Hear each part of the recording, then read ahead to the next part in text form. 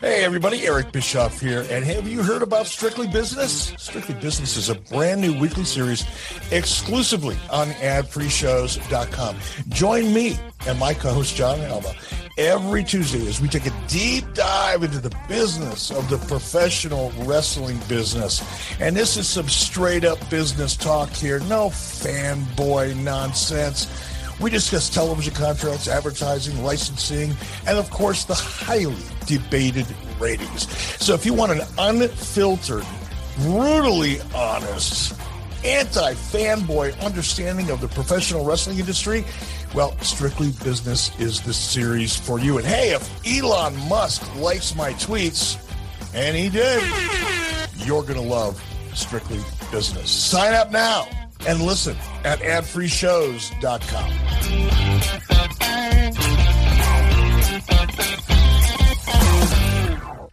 Do you love wrestling podcasts but hate all the ads? Well, you can get all the great podcasts early and ad-free at adfreeshows.com. It only starts at $9 a month, but you get exclusive series at adfreeshows.com like Title Chase, Eric Fires Back, Conversations with Conrad, and tons more, and a chance to interact with your favorite podcast hosts every month. See for yourself why thousands of other wrestling fans say adfreeshows.com is the best value in wrestling. adfreeshows.com. If you could change one thing about your home, what would it be? A new kitchen, a new master bath, maybe put in a pool? What if you could do it with no money out of pocket and cheaper monthly payments? SaveWithConrad.com can help, and you can even skip your next two house payments. NMLS number 65084, Equal Housing Lender, SaveWithConrad.com.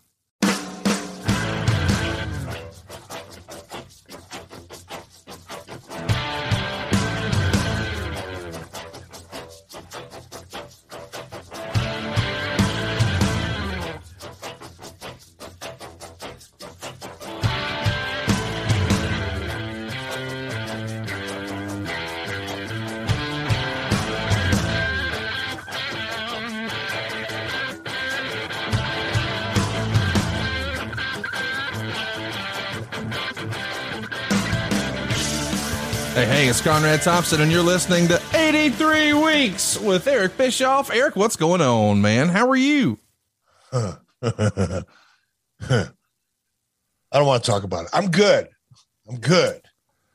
I'm so much better than I was yesterday. Let's put it that way. Well, I'm glad to hear it. And, well, yeah, I guess that's part of life. But let's move along. We got a lot to talk about today. We're going to be talking about Slamboree 1993, a Legends reunion. This is an interesting time for WCW, to say the least, and we're covering it because we're like 29 years ago. Looking back here, can you believe it? 30 years ago? That doesn't feel like 30 years ago to me, Eric. Nothing feels like 30 years ago anymore to me. Time has compressed. It's just, now I don't, 93, that was a while ago. I get it, 29 years ago, but it's just hard, especially going back and looking at these shows every week with you. It's like I've lost all track of time when it comes to relevancy. Yeah. To me, it's just weird. It's fun. Don't get me wrong. I dig it. Go back and see things that I completely forgot about. And even though I was there, to relive them again for the first time since then. And that's what this one's going to be. I know you sent me a link last night, said, hey, this is what we're going to be doing. Go ahead and take a look at it if you want to. And I didn't, because I wasn't sure if this one was a watch along or not. And I love watching them again for the first time. So if it's not a watch along, I don't think it is today, I am going to go back and look at it. I did pull it up this morning and took a couple peeks at it. What a fun time this was. I wasn't in charge in 93. At this point, I was still that fly on the wall, third-rate announcer, third-string announcer, first-rate announcer on the third string, to be more specific. There you go. I like that. But, man, it was cool. It was cool for so many reasons, and we'll get into it as we go on with the show. It's a cool idea to get all these legends together. So cool that we're doing it again. By now, everybody knows that StarCast is back, and it's happening SummerSlam weekend in Nashville. Eric Bischoff will be there. Jeff Jarrett will be there. I'll be there. You never know who. Well, actually, by now you do know who's there. Go get your tickets right now at starcast.com. You can go ahead and book a hotel and make a weekend of it. Of course, there is a big SummerSlam event in town that weekend. And boy, we've got some tremendous bookend events for you. You don't want to miss it. It's going to be the 29th, the 30th, and 31st of July right there in Nashville. We're just 3.2 miles away from the stadium, about 7 miles from the airport. We've got all your airport hotel hookups and what have you. And you just need to snag a bracelet, man. Go grab yourself a platinum or gold bracelet. Make sure to join all of our different panel discussions, some stuff you can't see anywhere else. And then, of course, golly, almost countless amounts of wrestlers are going to be at our meet and greets and, well, a little something special on Sunday. So check it out. Starcast.com. That's STARRCAST.com. And without further ado, man, let's get into it. Let's talk about Slamboree 1993. Tony Schiavone and I recently watched Slamboree 96, which was a shift in focus away from this Legends presentation, and we went to a Battle Bowl look. And that was really the last pay-per-view before Scott Hall invaded WCW. So Tony and I had a chance to see, hey, what did WCW look like pre-NWO? And it wasn't that great, as you might imagine. The show did not age well, but a lot of that is just because I think the Battle Bowl concept was just a miss. You know, it didn't lend itself to you guys being able to have marquee matchups that you could promote. And then there's like this little half-ass battle royal at the end. What do you think of Battle Bowl as a concept? You know, I didn't think about it a lot at that time. From a creative perspective, because my head really wasn't in creative at that time. So I wasn't involved in that aspect of it really. On a personal level, I never really liked it because it was random, you know, and I'm not going to beat this drum any more than I already have, especially over the last couple of weeks. But to me, if there's no story behind something, if there's not an angle, if there's not an issue, it's just action for the sake of action. And I've just never gravitated towards spectacles. And the Battle Bowl was a spectacle. It didn't really have any stakes. There was nothing really to gravitate towards or anticipate. So it just was an event for me. It was a gimmick, really. Well, chat me up a little bit about, you know, the way this, to the best of your recollection, this Legends concept comes to be. I just want to give everybody the timeline. You are moving on up a little bit, but Bill Watts is gone. So Bill Watts leaves in February of 1993, and this show happens in May of 93. So there's not a ton of time between here. We'll say 90 days or so. I think it happened maybe mid-February, so that's probably right. Those 90 days from when Bill Watts was out to this pay-per-view, what was going on behind the scenes in your life?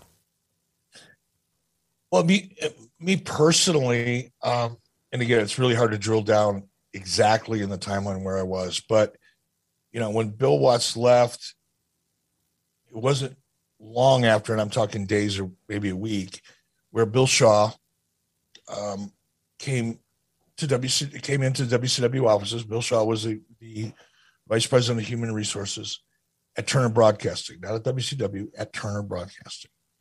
And I think by that time, Ted had pretty much put Bill in charge of WCW. And I think it was intended to be an interim type of thing until they found the right person or combination of people to manage and oversee WCW. But Bill was there on an interim basis, I believe. And Bill came in. He had a company meeting and pretty much laid it all out and said that this is it. You guys are, you know, WCW is either going to, paraphrase, get its act together, or at this point, even Ted's ready to pull the plug. There's no more. There's no more runway. This is, you get one more shot. This is it. And there's going to be significant changes in the management structure of WCW. That was essentially the meeting. And I don't think Bill at that point had made any real decisions other than perhaps he was looking for, in Bill's mind, I think, and I can't speak to what Bill was actually thinking or what the conversations were between he and Ted, But I think the impression that I got, because it was one of the reasons why I got excited about throwing my name in the hat to be the executive producer, that Bill was of the mindset that even though there were, having wrestling knowledge was very, very important, having a television background and a television perspective was more important. And I think in Bill's own words, something to the effect of, this isn't a wrestling company, this is a television company. Now, a lot of people will grab a hold of that in social media. And they'll believe me, I've discovered over the last week or so just how ridiculous social media can be. Whew.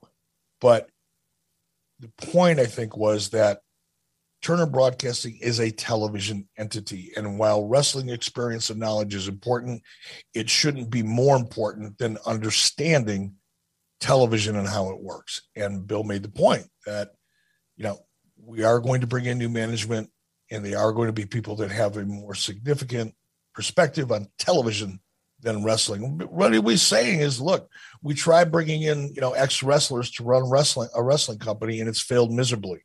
Bill Watts was the pinnacle of that misery. It was an embarrassing thing for Turner Broadcasting, and they weren't going to make that mistake again. They wanted somebody who was a television person to be in charge of television. That was it. And then Bill left. And in terms of what was going on, I'm probably jumping to your next question. I apologize. But at this particular period of time, there wasn't a lot of leadership in WCW. There was shared leadership. Let me take that back. There was leadership and there was management, but it was a combination of Dusty Rhodes, Ole Anderson. Sharon Sadello had quite a bit of voice at this particular period of time. It was a short period of time, but Sharon Sadello, because of her relationship, I think, with Dusty, and the fact that Sharon was legitimate, she was the vice president of marketing, I believe, was her title, but she oversaw pay-per-view. That was her pay-per-view was her baby, not booking it, not creative, but because she had a lot of influence as a VP, because of her relationship with Ole. For the very first time, Sharon Sadello started speaking up a lot and had a much more significant voice. So let's recap some news and notes from the Observer. This is a direct quote here. Eric Bischoff is telling people he's going to take himself off the air, so another play-by-play man is needed because it leaves Tony Schiavone as the only one in the company.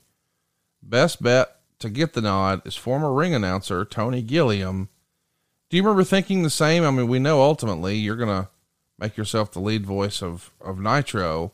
Was that initially your thought that, hey, if I'm going to do this, I can't do both? If I'm going to be in charge of television production or what have you, then maybe I do need to remove myself from TV.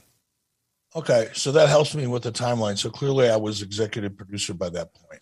Well, that's the question, I guess, because, we've heard you say over the years here that when Watts first comes out or Watts first leaves, that there's almost like, all right, we're going to divide all these duties up into three different, she'll take care of this and I'll take care of that and he'll take care of this.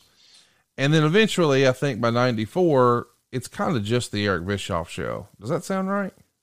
No, by 94, I was still sharing a lot of the responsibilities with Bob Dew. I had more influence because I started having a little bit of success that got the attention of Ted and Bill. So I was getting a little bit more rope, so to speak, but it was still, Bob Dew was still running the ship.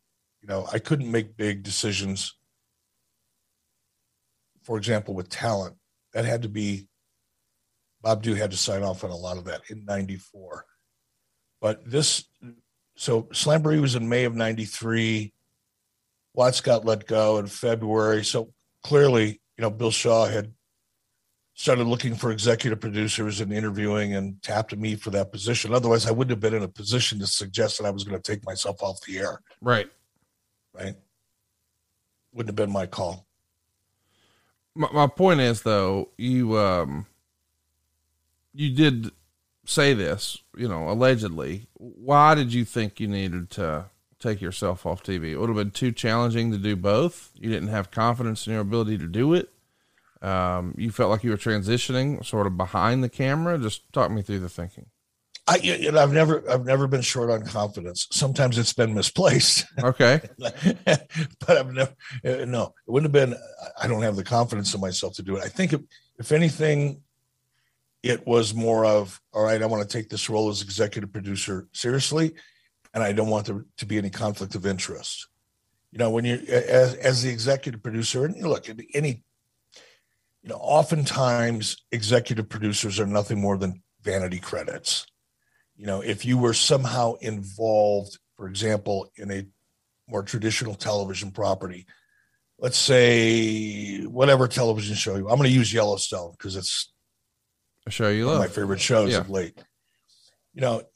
If you were early on initially involved in any way, shape, or form of bringing that show to a reality, introducing Taylor Sheridan to Kevin Costner, for example, if you were close to Kevin Costner and you somehow brought those two together, or you were responsible for bringing the script from Taylor Sheridan to Kevin, whatever, but you don't really have any significant role in the actual production or development of the show. Well, you get a check and you get an executive producer credit. Makes you feel good. It's a vanity credit. In many, many times. That's why you see so many executive producers attached to either television shows or movies. Yes, you're part of it. In some cases, especially in the feature film industry, executive producers are primarily involved more often than not. There's no absolutes. But more often than not, when you see 6 or 8 executive producers involved with a feature film, they're primarily involved in the money raise, in the funding, one way, shape, or form. They don't have anything to do with actually writing, producing, executing, but they help find the money. Right. So they get an executive producer credit. In WCW's case, in my case at WCW with this new role, it was more of a legitimate hands-on. It wasn't a vanity credit. It was a hands-on. You are in charge of television. And the mission from Bill to me was to upgrade the production values of the product, because I think everybody agreed that the production values, the disparity between WWE and WCW was so great. WWE has always put a big emphasis on production values. WCW never did. Not really. And that was one of the things that Bill wanted me to do. Bill Shaw wanted me to attack, was the production value. So I wanted to take that role seriously, and I didn't want the conflict of interest or the perception of a conflict of interest. Here's Eric Bischoff. He's a new executive producer, and he's going to make himself the lead announcer. That would have been horrible. You were doing the TBS Saturday Morning Power Hour show with Larry Zbyszko that's syndicated in the United States, and he would largely continue to do that through 93. And you would also do the pay-per-view Control Center segments, which are largely going to be yours until Mean Gene comes in at the end of the year. So it does feel like you're trying to transition. Tony Gilliam, though, is a name that some of our listeners might not be familiar with. Who is he, and why was he under consideration, allegedly? I forgot all about Tony Gilliam until you mentioned his name, and I can picture him. I remember what he looks like, but I think Tony was actually in WCW before I got there. Mm-hmm. And from what I remember of Tony is he was pretty, he was decent. He was, gosh, how do I say this without sounding like a dick? Because I can't really remember much of his work, but from what I remember, it was kind of like me in the sense that he could come in and do some of the Power Hour interstitials, for example, or updates. He couldn't do, I don't think he did play-by-play. I could be wrong about that. He did like a WCW magazine segment for you guys. Yeah. He was like a talking head. I mean, he was, if I was the third string announcer, I was 3A and he was 3B. Got it. That's probably the best way to say it.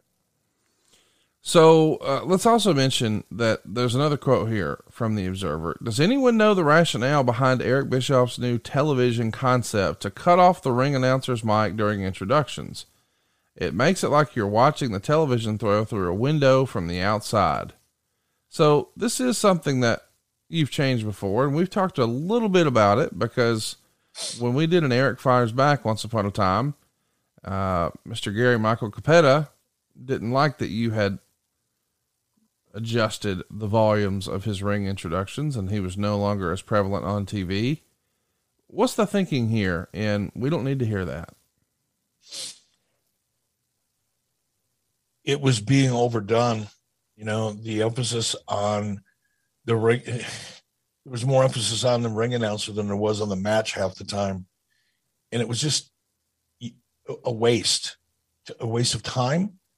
I would rather hear the announcers talk about what is about to happen and give us some background, some stories, some build up, a reason why we're interested in watching what we're about to see, than listening to a ring announcer trying to get themselves over. And it was an experiment.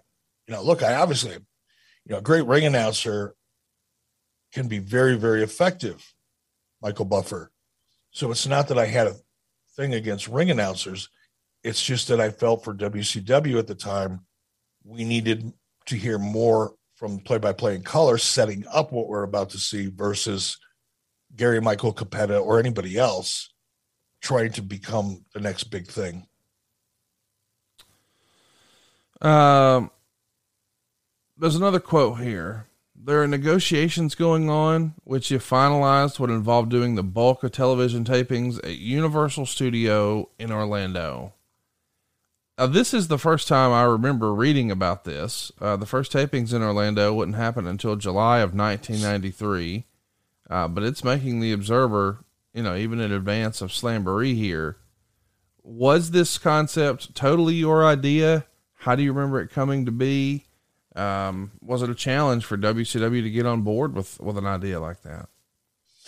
It wasn't Universal Studios. It was obviously Disney MGM. Yeah. And yeah, it was my idea solely. And it was an uphill battle, because if you think about it, like so many of the things that I did, some were successful, some weren't. I just had, oh gosh, I hate to use this phrase because it's just so abused, but I can't think of a better way to say it. Everything I did was a complete paradigm shift compared to the way wrestling had ever been done before. And again, let's go back to what Bill Shaw said. This is going to be a television company, not a wrestling company. And I was looking at expenses and the quality of the execution. I won't spend a lot of time on this because we've talked about this before, but the television that we produced in venues around, within 250 miles of Atlanta, which is typically what we did, especially for our syndicated show. So WCW Saturday Night was produced at Center Stage and looked like shit as a result. But our syndicated product looked even worse because we couldn't attract an audience. It was horrible. And between the visual, and that's one of the things that Bill tapped me for, was to elevate the production values of the show. Between the visuals that we could attain at Disney MGM Studios versus going out to Andersonville, North Carolina or South Carolina, wherever it is, and shooting in a small, 3,000 seat venue that we could only put 500 people in, Disney provided a much better opportunity from a production perspective. And from an economic perspective, although it was expensive going to Disney MGM, because we were shooting 13 weeks of television there in some cases. So that was a big upfront expense. But if you spread that out over 13 weeks, the economies of scale meant that it was it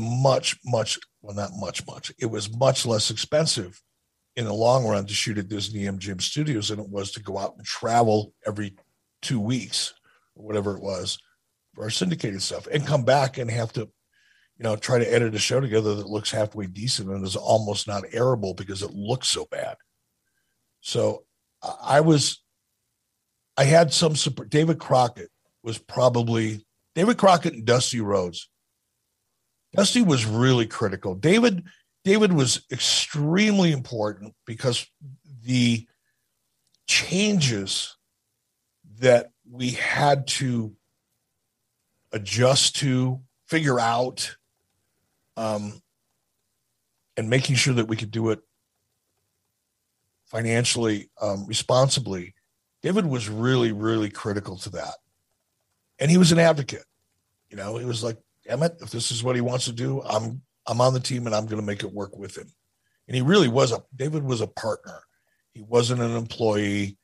He wasn't a subordinate. And with regard to the Disney MGM Studios initiative, David was a true partner and helped figure things out in ways that I couldn't, frankly. So David was there, and ironically, because this was so antithetical going to Disney MGM Studios to produce, it was so antithetical to the way things had always been done, Dusty Rhodes was right there with David. Had Dusty not tagged in and supported it, it would have been so much more difficult because the rank and file, the roster, even people within the company, and unfortunately some people in production, were so negative. Oh, this is never going to work. This is a horrible idea. I can't believe we're doing this. And it was just because it was change. People don't like change. Humans don't like change, generally. We're creatures of habit, inherently. Very few people embrace change, especially radical change. So I would say 75% of the people on WCW, roster included, were against it and didn't want to do it. Some of them were very vocal about it. Ole Anderson was the most vocal about it. It was like I was the devil incarnate for, attempting this. And there were others around Ole. In management, there were people that just didn't want to do it. But there were some who did, and it worked for what we had to do, not what we wanted to do. I would have much preferred to be able to go to Rome, Georgia, and put 2,500 people in the arena and make it look halfway decent. I would have preferred that, but it wasn't possible. We torched every arena, every market within 250 miles, had for the previous 2 or 3 years, to the point where you couldn't, if you were giving money away, you might not be able to attract an audience. So we were forced into it, and there was some support, but it was really, really slim, man. Keith Mitchell was on board as well. But Keith wasn't out front of it like David Crockett was. Dusty Rhodes, though, Dusty rallied the troops. And that's one of the reasons, that's one of many reasons why, I have so much respect for Dusty, because Dusty was willing to try things. Mm-hmm. Dusty wasn't afraid of change. Right. He, in many ways, Dusty, I think, was looking forward to Disney. Who was against it? Do you recall? Was there one name in particular that? Ole for sure, and Ole had a pretty loud voice, even though he wasn't really, he wasn't senior management in title.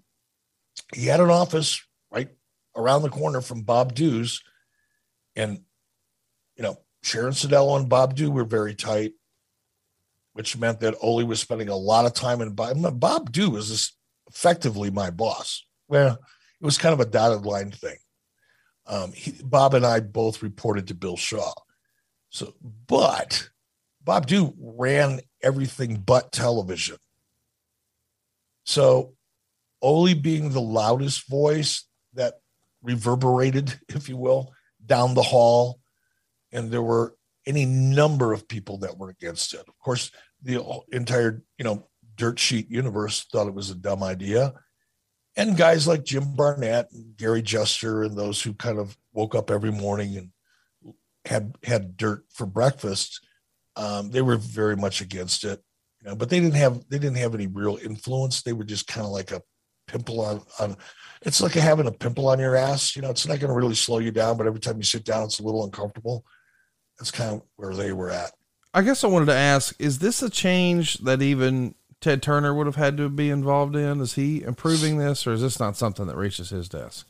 No, once Bill Shaw signed off on it, it was a go. And, maybe Bill talked to Ted. I wouldn't have known that. I don't think so. But I have no idea. I don't know what the level of conversation was about WCW between Ted and Bill. I kind of looked at, Bill was Ted's surrogate, man. Bill signed off on it. That means Ted signed off on it. But I don't know if he was actually even aware of it. Well, it's obviously something that, everybody was on board with, and you guys had to be comfortable getting in bed with Disney. I mean, you're going to be there for 5 years, until 1998. Speaking of getting in bed, Eric and I love climbing in bed these days because we're going to be the right temperature. Not together. People are going to run wild with that. Okay. Yeah, that's accurate. Eric and I have never actually shared a bed yet. We got close last weekend in Oshkosh, but it didn't happen. Anyway, temperature controlled sleep repairs muscles after a hard day's work and improves cognitive function to strengthen athletic readiness. And that's why this Memorial Day, Chili Sleep is working with veterans organizations to support our heroes' sleep and recovery too. Let me explain. Chili Sleep makes customizable climate-controlled sleep solutions that improve your entire well-being. These water-based temperature-controlled mattress toppers fit over your existing mattress to provide you your ideal sleep temperature. It's almost like a smart thermostat for your bed. Their cooling technology leverages water's amazing thermal powers for deep restorative sleep. They're designed to help you fall asleep, stay asleep, and give you the confidence and energy to power through your day. Recently, Chili Sleep partnered with the Independence Fund for Memorial Day to donate sleep systems and to show gratitude to our veterans. Plus, U.S. military and veterans can get a special savings at our checkout through Memorial Day weekend. But if you've been having trouble falling asleep or staying asleep, or you find yourself fighting with the covers or flipping that pillow, dude, you need a Chili Sleep. Prior to Chili Sleep, I slept like 6 hours a night. Now I'm sleeping 7, 8, 9 hours a night, and I have bright, vivid, colorful dreams. And man, I'm colorblind. I'm telling you, I feel better. I know I'm more productive, and you will be too. Head over to chilisleep.com/83 weeks to learn more and save 30% off the purchase of any new Cube or Uller sleep system. This offer is available exclusively for 83 Weeks listeners and only for a limited time. That's Chili, CHILI, sleep.com/83 weeks. To take advantage of our exclusive discount and wake up feeling refreshed every day. That's chilisleep.com/83 weeks. What's up, everyone? It's Reality Steve, your number one source for all things Bachelor Nation and reality TV. Every day, I'm giving you the behind-the-scenes juice and your info on all your Bachelor Nation stories, and also interviewing some of your favorite reality stars. My name has been synonymous with spoilers, but I'm so much more than that. Give me a listen. The Reality Steve Podcast, part of the Believe Network. Just search BLEAV on YouTube or wherever you listen. So let's tag in here and talk about script writers. Quote, script writers started writing some of the interviews the guys have to do this past week. Expect more cute puns and less I hate your guts and here's why interviews.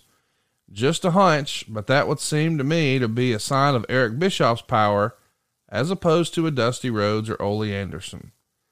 Now, that's an interesting report. And it's kind of interesting that he points the finger at you. What's your response? He's right. I was the one that decided to bring writers in, professional writers, because there was no structure, there was no organization, there was no real thought, for the most part, in the way interviews were produced.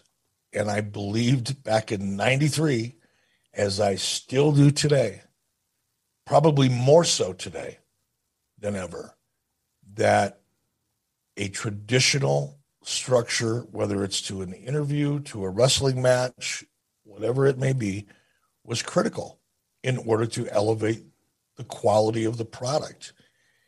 And the way, I want to be careful here because I can say things, sometimes I say things that come off a little harsher than I want them to, really. But Dusty was great at a lot of things. And Dusty could cut a promo himself. Oh yeah. Like nobody else. Yeah. But the same effort often wasn't given in terms of directing and what an interview should be to people who weren't at the very top of the roster. And as a result, the interviews were incoherent. They were all over the map. They didn't really tell a story. They didn't really achieve anything other than eating up television time. My goal was to bring in writers to not only help with interviews, but to help structure the arc of the stories within our television. Now let's back up a second. Going to Disney MGM Studios and shooting 13 weeks of television over a 4 or 5 day period of time was a real challenge. And it was extremely difficult, to say the least, because instead of shooting week to week or thinking week to week, for example, we'd go to Anderson, South Carolina, and for a TV taping, and we're going to shoot two weeks of TV, maybe 4. Well, that's easy to figure out. You can lay that out. Shoot the angle, follow it up, blow it off. Okay, pay-per-view. It's not that difficult. Right. But now because that's a 4-week arc. You can figure that out. Shoot it all in one night or a 2-week arc. Now extend that arc to 13 weeks and try to have some level of coherence and logic to it and flow to it. That's a bigger challenge. And nobody in WCW was capable of doing that at the time. And you go back and you look at, Dusty came out of a weekly territory, not even a monthly territory. AWA, was a monthly territory. So the philosophy, the booking philosophy tended to be different than that of a weekly territory. Just about everybody in WCW, when I showed up, came out of Florida that was in management, came out of the Crockett territory. Those are weekly territories. So everybody the creative thinking was very, very short term. Now we're going to 13 weeks. Well, how are we going to facilitate that? Nobody had the experience to write 13 weeks of television inside of WCW. So I brought a couple writers in. I'm trying to remember their names now. One of them sends me emails on a fairly regular basis. I just can't. Angelo Grillo. Angelo Grillo was one of the 2 writers that I brought in to work with Dusty, to take Dusty's vision over a 13-week period and then break it down so that when we'd show up at Disney, we would have a game plan, a script, if you will, a format that would help keep everything organized and in line. So that was the attempt. It didn't work well enough. There was some resistance to it. I'm not sure Dusty was quite comfortable working with writers because the writers had a different opinion of how to do things than Dusty did. Obviously, the writers had experience writing 13 weeks of television. They were legitimate, bona fide script writers who think in terms of structure and arc and story. Dusty was a weekly booker for the most part. So there was that clash. Sharing responsibility creatively was not something that Dusty really liked. I remember when I first showed up in WCW, man, Dusty would, in his office, he'd go in there, and once that door closed and Dusty was in there by himself, you didn't bother Dusty. You couldn't get by JD Angle because Dusty liked to create by himself. Occasionally, he'd have Magnum TA in there or somebody else that he was very close to bounce things off of. But for the most part, Dusty worked in a vacuum. That's how he preferred it.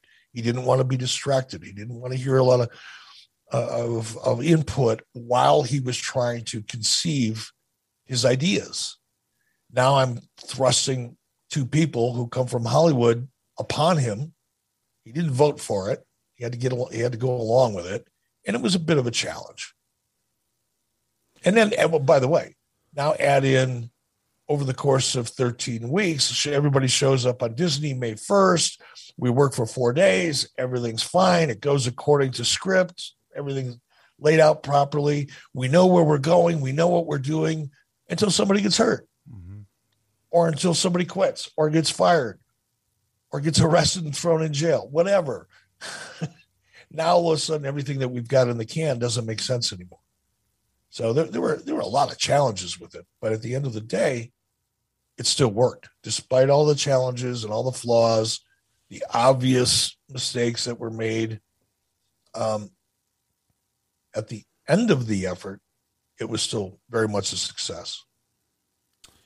So there you go, boys and girls. If you want to point your finger at who's responsible for scripted promos, Dick Ebersol first started it for NBC for Saturday Night's Main Event in the 80s.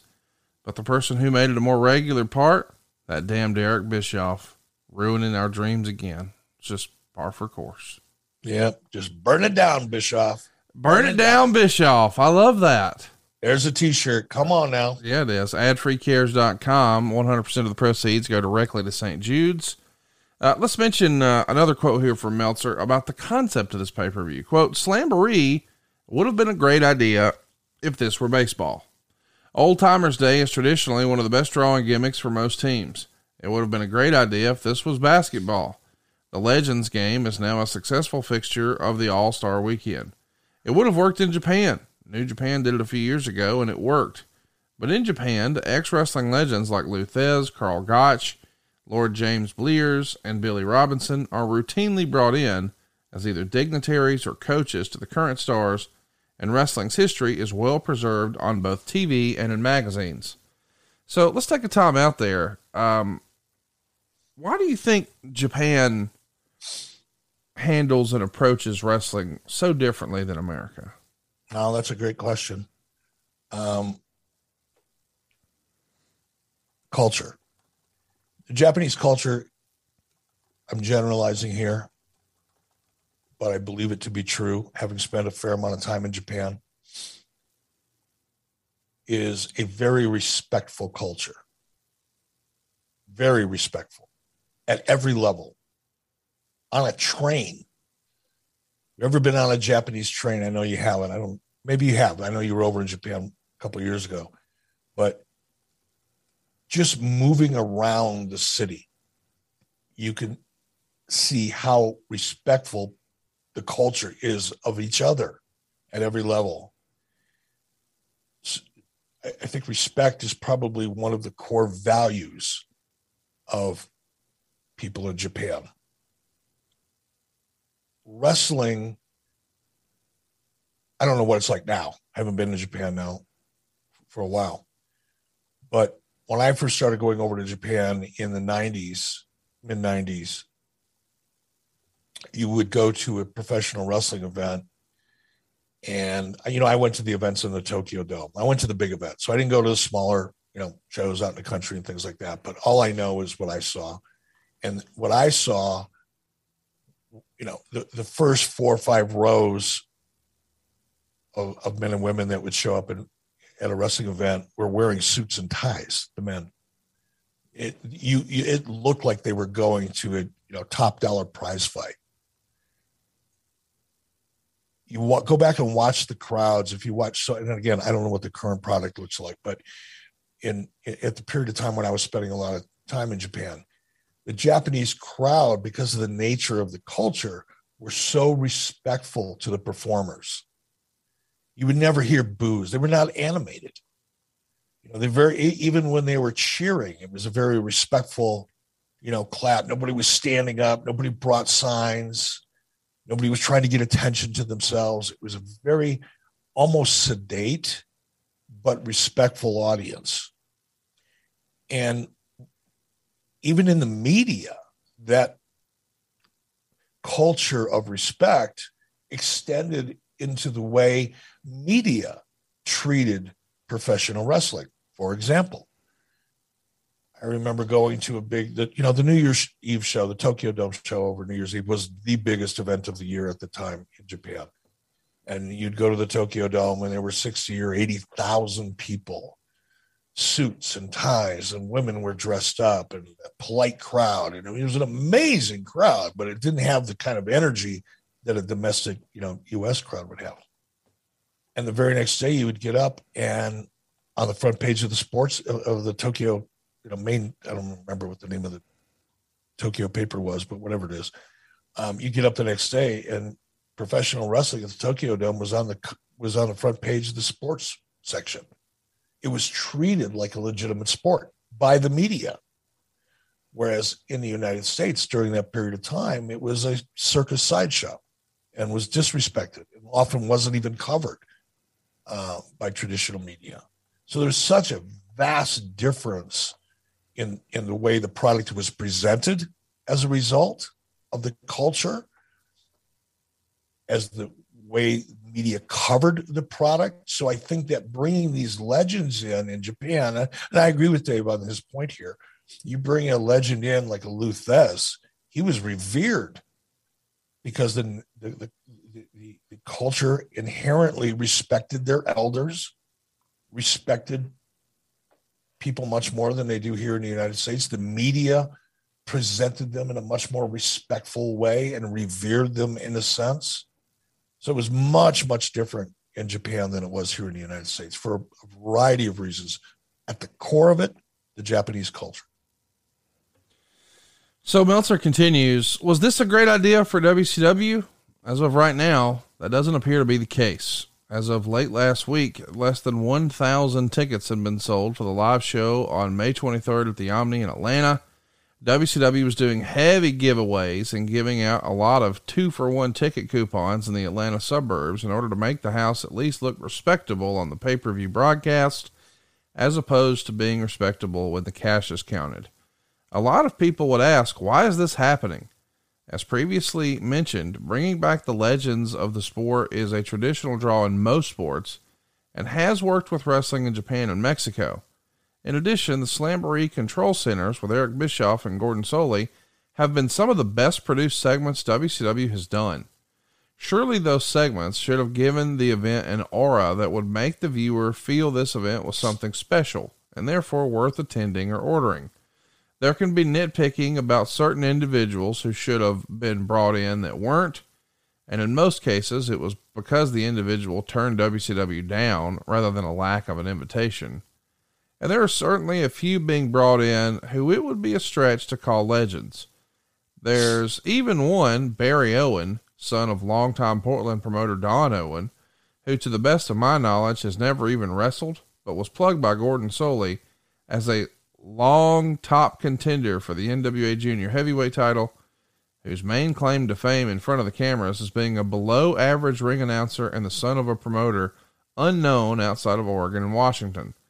But putting a few names aside, this is an idea that should have worked. And barring a last week flood of entrants, it also appears it didn't work. So he's pretty complimentary talking about you putting together these control center segments with Gordon. What do you remember about putting those together? Not a lot. I mean, Gordon was such a pro, and had the voice of authority. He had so much credibility with the WCW audience at that time. I was there to provide energy and enthusiasm, really. I didn't have the credibility that Gordon had, obviously. So it was kind of a good combination, right? You got, at the time, I might have been, 40 years old. Gordon was probably well into his late 60s by the time. So you had that kind of voice of authority, the representation of what wrestling used to be in Gordon himself, I think could have been considered a legend at that time. To that, Southeastern audience that WCW largely represented. And he was good at his job, and so was I. So it just worked. It was a nice fit. It was a nice combination, young and the old. Not that 40 is young by any stretch, but it looked that way. With a little bit of makeup, I could pull off 35. The ability to sell a Legends concept, why do you think this was a miss? I mean, it feels like you're clicking all the right buttons. We know wrestling fans love nostalgia. Why do you think this wasn't just a bonanza? I think in large part because WCW was DOA. There was no audience for WCW. It had been failing miserably, especially in the 12 months preceding this event under Watts. We lost audience under Watts, and we didn't have a lot to begin with before Watts. So I just think the audience for WCW was almost non-existent. It was, we would do whatever we would do for a rating. I don't remember what it was on Saturday night, and that was just, we were a creature of habit at that point, but we weren't able to draw, It's the reason we had to go to Disney, because we couldn't draw a crowd. I've talked about that ad nauseum.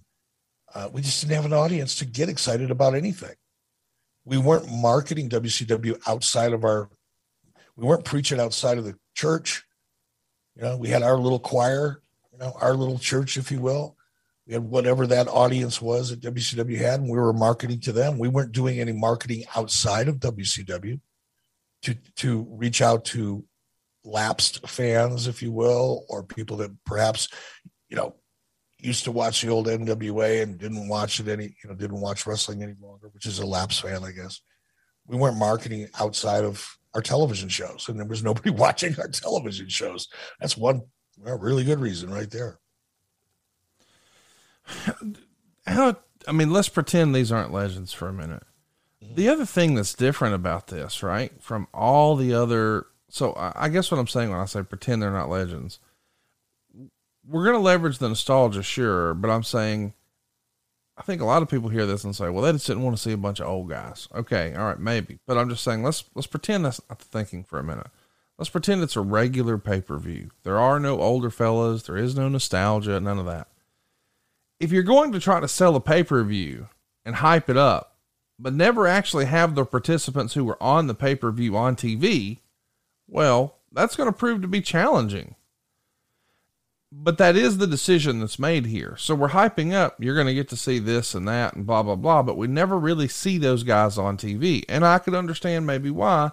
Maybe we don't want them to come out and have a, less than awesome performance and then say, see more of this on pay-per-view. But the curiosity factor is clearly what you're leveraging, but you wouldn't try this with any other pay-per-view. I don't think we would ever try to sell Hulk Hogan in the main event of a pay-per-view without, ever seeing Hulk Hogan on TV, right?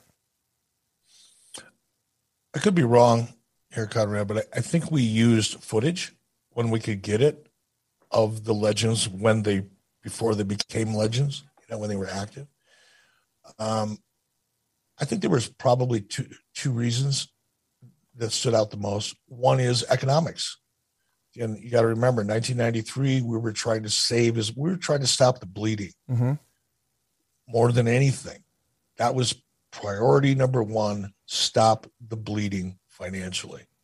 So sending a crew to Minnesota to cut a promo with a current promo with Baron von Raschke, that wasn't going to happen. Wahoo McDaniel, flying him into the studios to shoot a series of interviews, that wasn't going to happen. That cost money. So the financial considerations was a part of it. I think the other part of it was a lot of these guys had gotten a lot older. The perception of what they were was probably considered to be more valuable than the reality of what they are. And that was a part of it. That was a much smaller part of it, though. The biggest one was just the financial consideration. We're going to go to Texas or go down to Florida and shoot Dory Funk. But it's what we were trying to get away from. We were trying to get away from spending money. And it's unfortunate because the guys deserved it. It would have been better. And it could have been done in a way that would have added value to the promotion. But it would have cost a lot of money to do it. And we just weren't in a position at the time. So Meltzer would say this, officially WCW announced two of the Legends matches as Funk with Gene Kiniski in his corner against Bockwinkel with Vern Gagne in his corner, and a tag match with Bob Armstrong and Thunderbolt Patterson taking on Baron von Raschke and Ivan Koloff. Because of the legit injuries suffered by Armstrong in Knoxville, it's questionable whether he'll be able to work, but either way, that match sounds pretty bad. The sixth man hasn't been announced, but no doubt it'll include Dusty Rhodes, Wahoo McDaniel, and Blackjack Mulligan. are you involved in helping land some of these talents? Is that a part of your responsibilities? I'm just wondering, do you reach out to Vern and say, what do you think? No, I wasn't involved in the creative at all. I wasn't involved in talent issues at all. So no, I wouldn't have been involved in it. Somebody may have asked me my opinion or asked me if I had a phone number and that kind of thing. But as far as laying out the matchups and deciding which legends were going to participate or not, I wasn't a part of that process. Here's another report. Putting all that aside, the real reason this show looks to be a tough sell is all the emphasis on the legend has taken away the emphasis of the wrestlers today. Up to this point, little has been done for the lineup. Big Van Vader should be wrestling Cactus Jack if they could have capitalized on a rare angle that garnered interest rather than letting it slip away. There seems to be no reason for the company's supposed top draw, Sting, to be wrestling Scott Norton, at least this early in the game. Barry Windham and Arn Anderson have done little to garner interest in their match, but more people are probably interested in seeing Windham against Flair and Anderson, and Flair challenge the Hollywood Blondes. Speaking of the Blondes, who are the surprise both in and out of the ring highlight of the entire promotion, based on this weekend's television, it seems more people are curious to see them against Flair and Anderson than Steamboat and Douglas. And while the Dos Hombres idea was kind of funny and well executed, although hardly original to the longtime fans, they seem to be gearing up for this show, and they've yet to do anything to give a logical reason for a cage match or anything that would even get a cage stipulation over. So I guess the criticism is it just feels like it's all just sort of thrown together here. Is this just because the Watts thing is still fresh and we're trying to, get our footing? I don't know what the logic was creatively. Again, I wasn't in the process, but I think it's fair to say that, Dave's anti-WCW inclinations aside, fucking nothing was working. We were DOA. We didn't have an audience. No one was watching WCW. So, putting the emphasis on stories and talent that wasn't drawing, well, I guess I could understand why you would make that argument, but it wasn't working.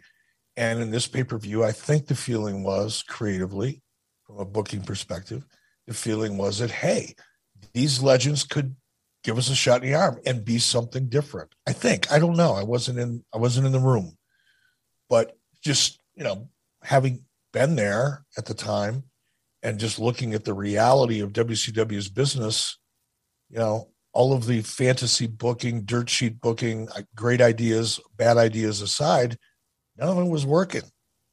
And this was something that everybody felt like, okay, we've got all these other pay-per-views where we're pushing our current talent and it's dead. It's not working. Let's try something different. So I get it. I get the criticism. In many ways, I guess it's valid. In some ways, I guess it's valid. But I also understand the need and the impulse to go, fuck it. Let's try something different because what we're doing isn't working. I love the report here that the Max Payne Van Hammer match has been pulled from the show and now Payne will just do a guitar solo. But the other note is about the Horsemen and relevant. Let's talk about it. Based on what I'm hearing, they'll be reintroducing the 4 Horsemen on the show, 3 of whom will be Flair, Arn Anderson, and Ole Anderson. The Tully Blanchard deal is dead because the two sides couldn't reach a financial agreement, and someone will be brought in as a new Horseman, believed to be an ex-WWF mid-card performer who has never gotten a major push before, but has talent. The Legends matches would be a real highlight for longtime fans and even newer fans if wrestling hadn't most forgotten it's past the day after it occurs. But it won't be. I just hope the audience shows respect for these guys, at least some of whom were the real backbones of the profession in their day. I'm sure the 900 or so who bought the advance tickets will. Just hope those who get in with freebies or 2-for-1s can as well. So he's predicting or hoping that, boy, we have a polite audience, but it's not going to be something that involves Tully Blanchard. I think a lot of people were hopeful that Tully would be returning to wrestling here after a really long hiatus at this point, 4 years, I think. since he's been on national TV. We know instead it's going to wind up being Paul Roma.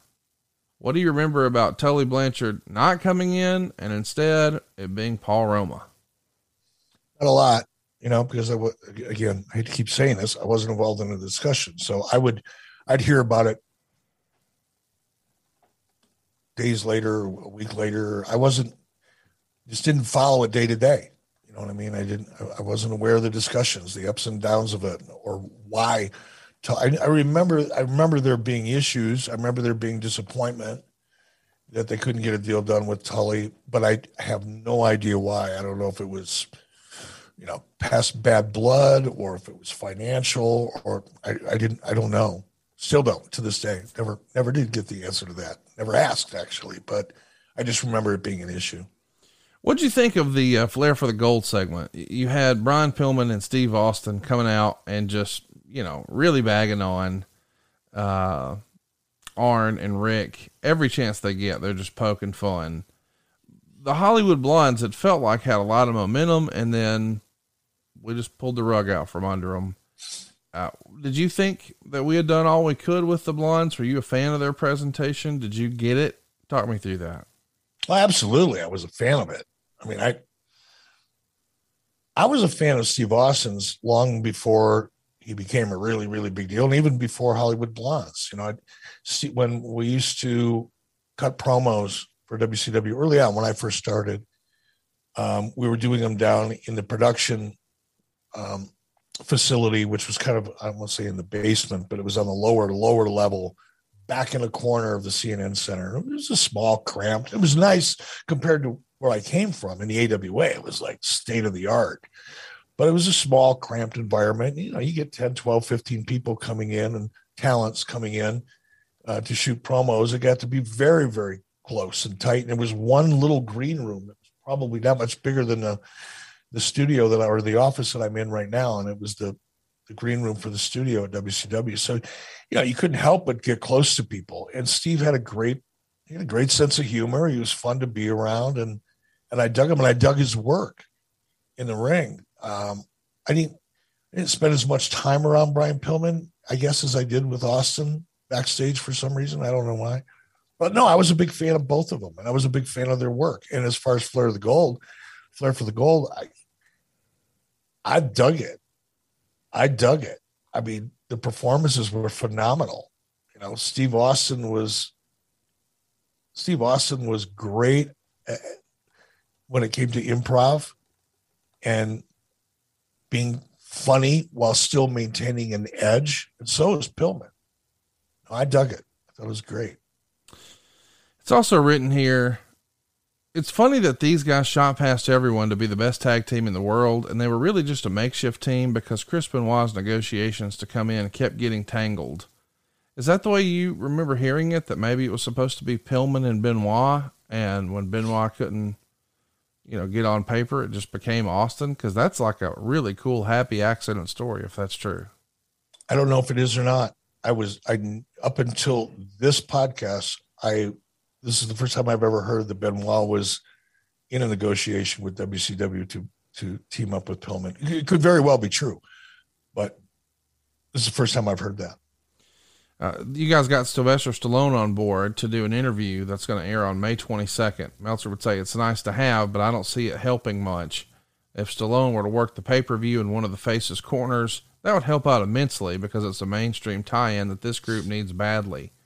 It wound up being you interviewing Stallone on WCW Saturday Night, along with Jesse Ventura on the set of Demolition Man. And you're there to plug Stallone's new movie, Cliffhanger. What do you remember about meeting Stallone here and how this whole thing came to be? How did it come to be? I think Barry Bloom was probably instrumental in that. Barry Bloom was representing Jesse at the time. And Jesse was doing the movie with Stallone, and we thought, okay, this is a great opportunity for WCW to get a mainstream, and Stallone was kind of a big damn deal at the time, just to have him associated on WCW programming was a big step in the right direction for WCW. Because again, people listening to this and weren't necessarily fans of WCW back at this period of time don't remember, or were too young, weren't even watching wrestling at the time. WCW was people looked at WCW as a small southern regional territory. At the time, WWE was doing bigger things with more mainstream celebrities, pop culture personalities. WCW had never done that, ever.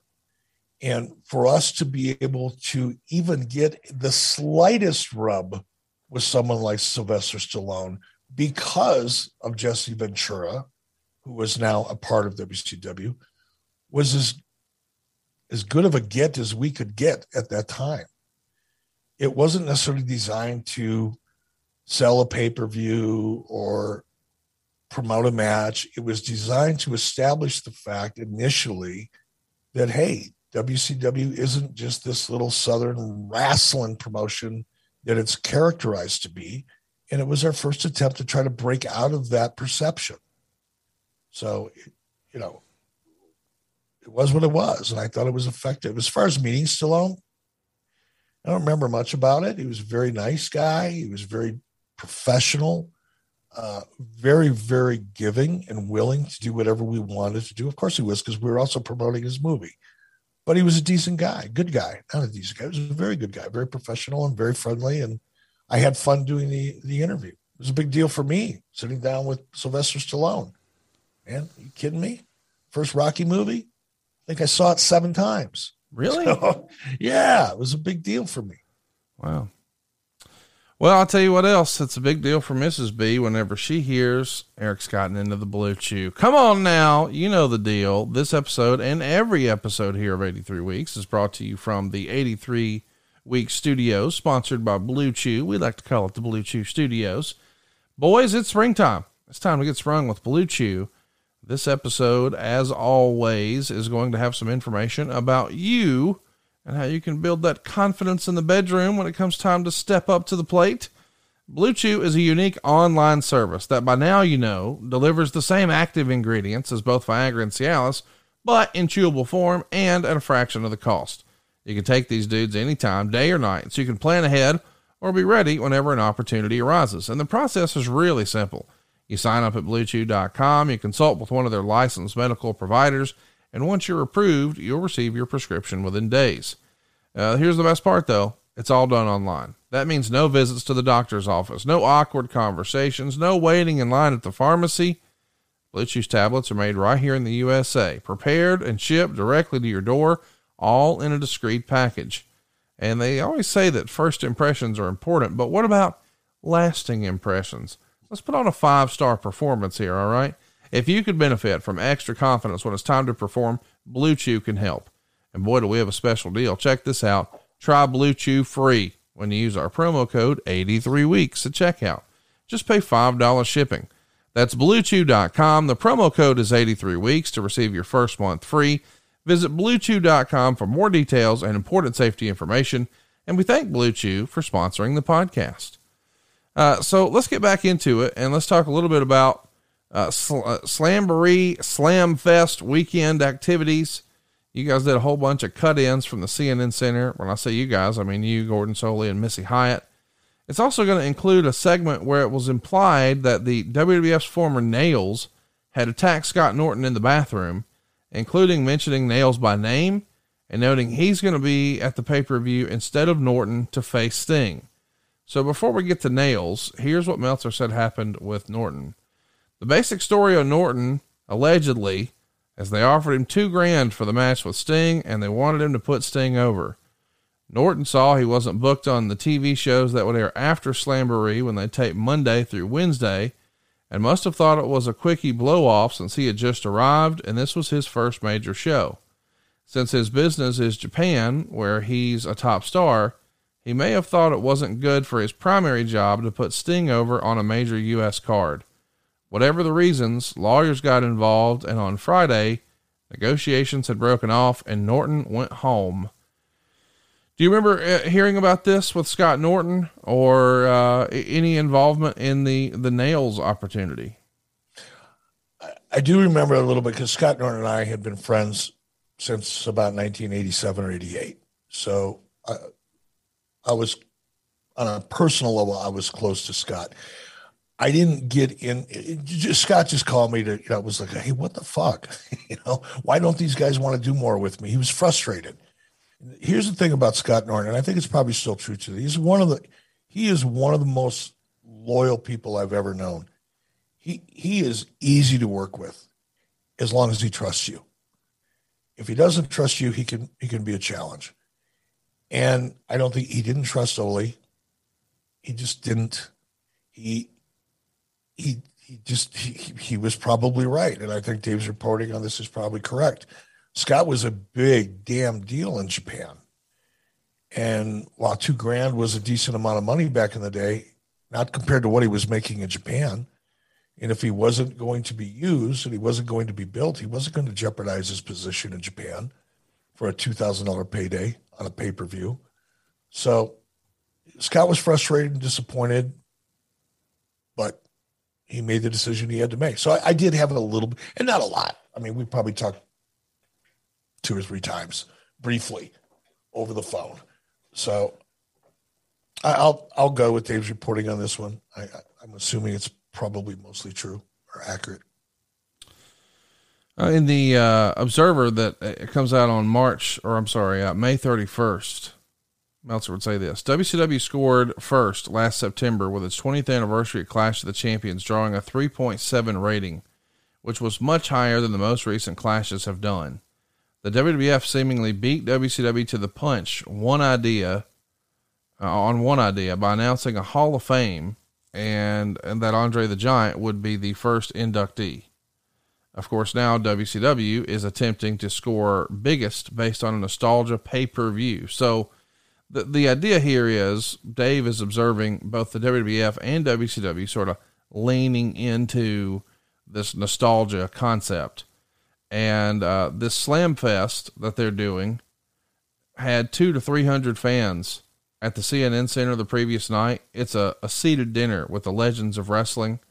Meltzer would say all were cordial, but largely stayed in character. And they cut into the WCW Saturday Night TBS show live several times for interviews with Johnny Valentine, Mad Dog Rashawn, Dory Funk, Thunderbolt Patterson, the Assassin, etc.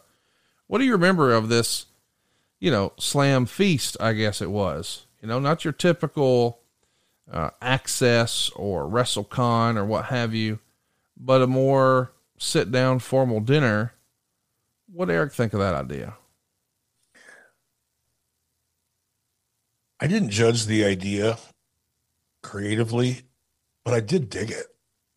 And that's the fan in me. That's all. It's just me being a fan. I thought it was fun. Seeing Mad Dog Vachon, here's a guy that as a teenager, watching and kind of being in awe of, Mad Dog Vachon had some of the best promos I've ever seen to this date. Of course. Crazy. And now to be working with them, and it's not like we were friends or anything, but just to be able, to be in that proximity as a fan, I thought it was awesome. Nick Bockwinkel, same thing. Vern, of course, it was great to see Vern again. And Wahoo and others, Mad Dog. These were all guys that I grew up watching as a kid on TV. And now here I am as the executive producer for WCW, at an event with them. Kind of a big deal to me on a personal level. On a professional level, it wasn't great TV, but my job wasn't to judge it creatively. It was to execute it from a production perspective. But deep down inside, I was having a blast, truth be known. So by now, behind the scenes that Mrs. B is like the guru here on 83 Weeks. And recently she started to talk to me about something that I was totally ignorant of: NAD plus supplementation and why it's an important part of your health routine as you age. And as we talk about this, I want to recommend Basis by Elysium Health. It's the most trusted source for NAD supplementation. You see, their product Basis is clinically proven to increase levels of NAD plus by 40%, both safely and sustainably. Elysium's products target aging at its source. They're unlike any other health company I've seen, and they're at the forefront of NAD plus supplementation. They have dozens of the world's best scientists. In fact, 8 of them are Nobel Prize winners. It was founded by renowned researcher Dr. Leonard Garante, who has studied the science of aging for more than 30 years. So I know I can trust him. NAD Plus is found in every single cell of your body and is responsible for creating energy and regulating hundreds of cell functions. But NAD Plus levels decline as you age. Lack of sleep, intense exercise, unbalanced diet, sun overexposure, all of that also deplete your NAD Plus levels. Decreased NAD Plus levels are linked to faster biological aging, and it can slow down vital body functions. Basis replenishes youthful levels of NAD Plus to promote healthy aging, support cellular energy and metabolism, and reduce general tiredness to keep you feeling good for longer. Many Basis customers also report experiencing higher energy, less fatigue, and more satisfying workouts. Basis is third-party tested by independent labs both during and after manufacture for both purity, quality, and it's independently verified as NSF certified for sport. So listen, I have to admit, when I heard all this, I thought, okay, that sounds great, but just recap for me. What exactly is this going to help me with? Well, it's going to replenish your youthful levels of NAD plus up to 40% safely and sustainably. It's going to activate what's known as like your longevity genes to promote healthy aging. It's going to support energy and metabolism on the cellular level and help maintain healthy DNA. It's going to support in recovery from workouts. It's going to reduce your general tiredness and fatigue. It's going to help you have healthier skin. It's just going to help your general health and wellness, guys. Go to trybasis.com/83weeks and enter the code 83weeks at checkout to save 10% off Basis prepaid plans as well as other Elysium Health supplements. That's trybasis.com/83weeks and use the promo code 83weeks at checkout to save 10%. And thank you, Elysium Health, for sponsoring today's episode. Well, let's do one more piece of notes here, and then we'll jump right into the show. Slamboree 93. Meltzer would say, it appears that on July 5th to July 16th, WCW will be taping 48 hours of TV in Orlando at Disney Studios. If that's for syndication, WCW Main Event and Power Hour, it means they'll be taping more than 3 months in advance. If it's just for Worldwide and WCW Pro, then we're still talking about some shows being 6 months in advance. This lends itself to an entirely new structuring of the wrestling business. If an angle doesn't work, it can't be refined. No turns, angles, or title changes can happen at house shows unless they were all planned out well ahead of time. Injuries or people leaving the company or people holding out, quitting, simply not renewing their contracts or whatever, which happens with frequency in this business, can't be accounted for if TV is taped so far in advance.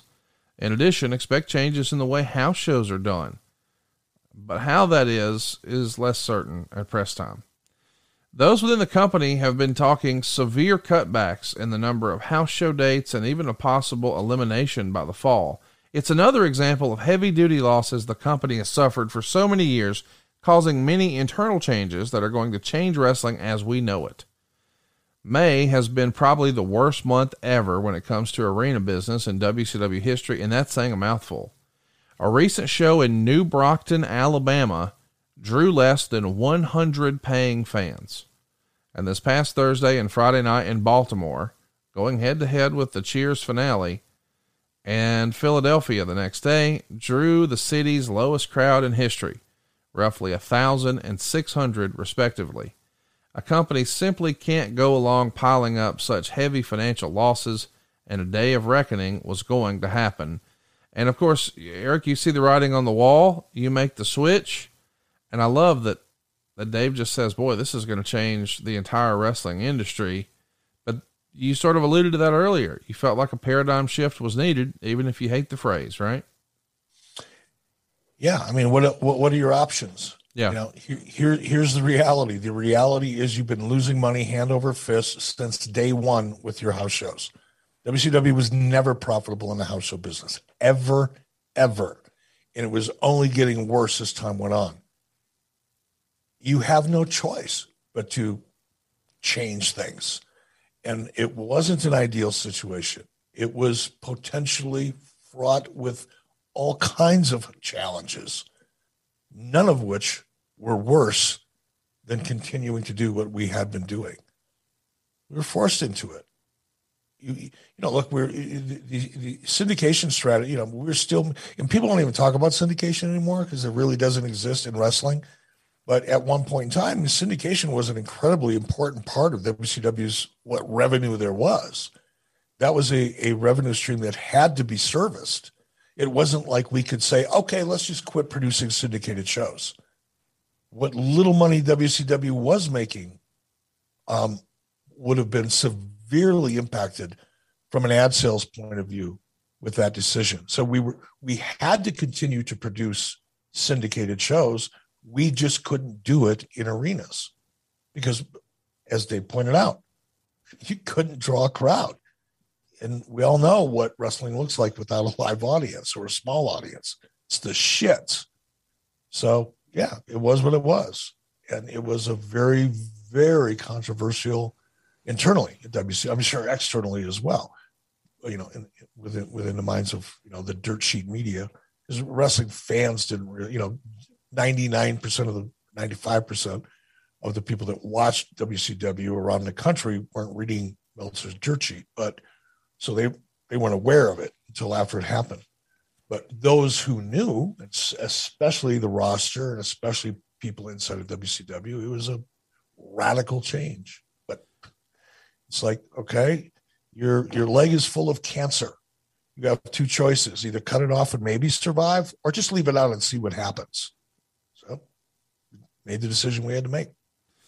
So Meltzer would recap Slamboree 93 and say it's a pretty mixed reaction overall.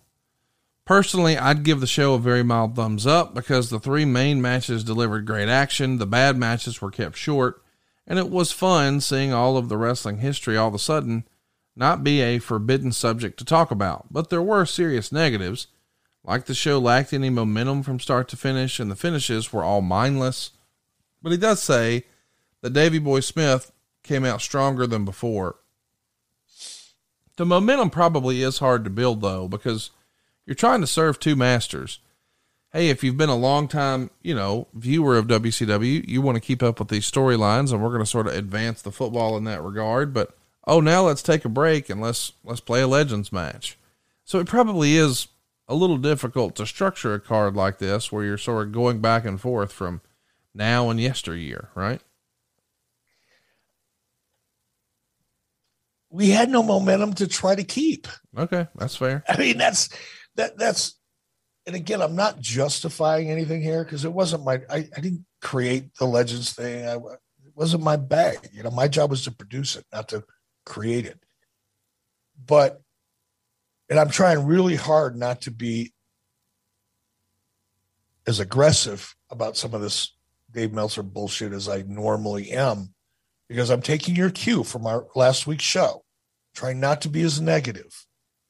But at the same time, I've got to point out that if you've got no momentum, what momentum are you trying to keep? It's just Dave, you know, writing about shit and having an opinion and trying to sound like he's a really smart guy. He's never produced a show. He knows nothing about the business of the business. He's just sitting in his fucking apartment, typing up shit and having an opinion. It's mostly negative because he didn't like WCW. He certainly didn't like me. He didn't like it. You know, he was just being Dave.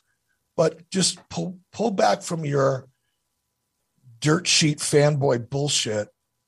If not you, but pull back from the dirt sheet fanboy bullshit and take a peek inside the reality at that moment. What momentum were we trying to keep? The momentum that forced us to have to quit doing house shows because we drew 100 people in Alabama and 1,600 people in Philadelphia, which means in Philadelphia's case, we probably lost tens of thousands of dollars just doing it because, well, we got to do house shows. That's the way it's always been done. No, man, we weren't. I don't think there was anything to lose. That's where WCW was in 1993. Try anything because you've got nothing to lose. That's how bad things were. So I think that commentary and that narrative is just fill in space on a paper because you're only at 9,500 words and you promised 10,000. So Meltzer's pretty critical of the way we use Sting here, and that, hey, Norton sort of put him in a bad spot, but we're kind of wasting our biggest star here with Nails in a 5-minute deal. We'll talk about the match in a moment, but here's the big thing that I think makes sense. And most of all, whose idea was it to introduce all the legends before the pay-per-view show started? With all the money spent to bring all the guys in, which was probably close to the entire live gate, the least they could have done is give them nice introductions so older viewers and the television audience could see an up close of those who entertained them so many years ago. So that is interesting that we've made it all about the Legends reunion, but then they don't really get an introduction.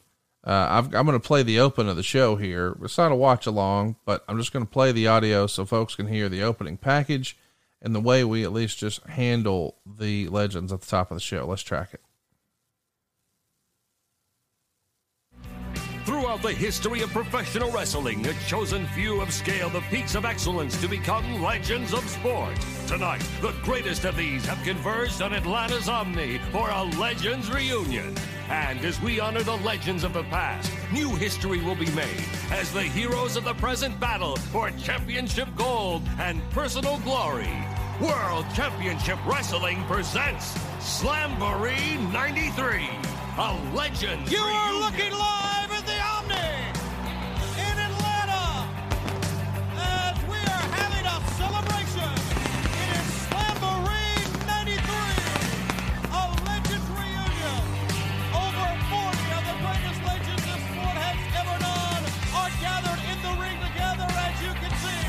Introduced to the crowd beforehand, the stage is Mr. Wrestling 2, Dory Funk Jr., there's Vern Gagne, legendary promoter Don Owen, Nick Bockwinkel, and many others.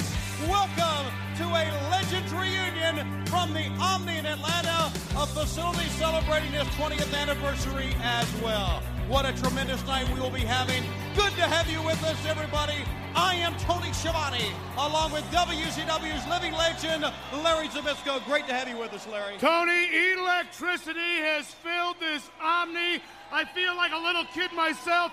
I'm looking at men that were my inspiration when I was a kid. I'm looking at men like the Crusher, who instilled terror in my heart when I was 10 years old. I'll tell you what I discovered the last 2 days with these guys, and that is this: time fears only the pyramids and the legends of professional wrestling. Fans, what a tremendous night we will have, capped off by the World Heavyweight title. We saw the collision yesterday. Big Van Vader going up against the British Bulldog, Davey Boy Smith. Now, this is the big night for Davey Boy Smith. All I can say is I hope he brought his kryptonite. Fans, we are having a tremendous event. Jesse the Body Ventura is in the hospital. He is not here tonight. He is recuperating. He'll be back with us very soon here at World Championship Wrestling. But let's kick things off. As we told you, standing by is Max Payne along with Norma Jean. Let's take you to Max Payne right now. I'm going to pull the volume down. We know Max Payne's going to do an excellent guitar solo here, but this is an interesting way to start the show, to say the least. Then we've got a bunch of jacked up bodybuilders who are going to come out and introduce the fabulous Moolah. She's going to climb out of the old sedan. Let's take a listen.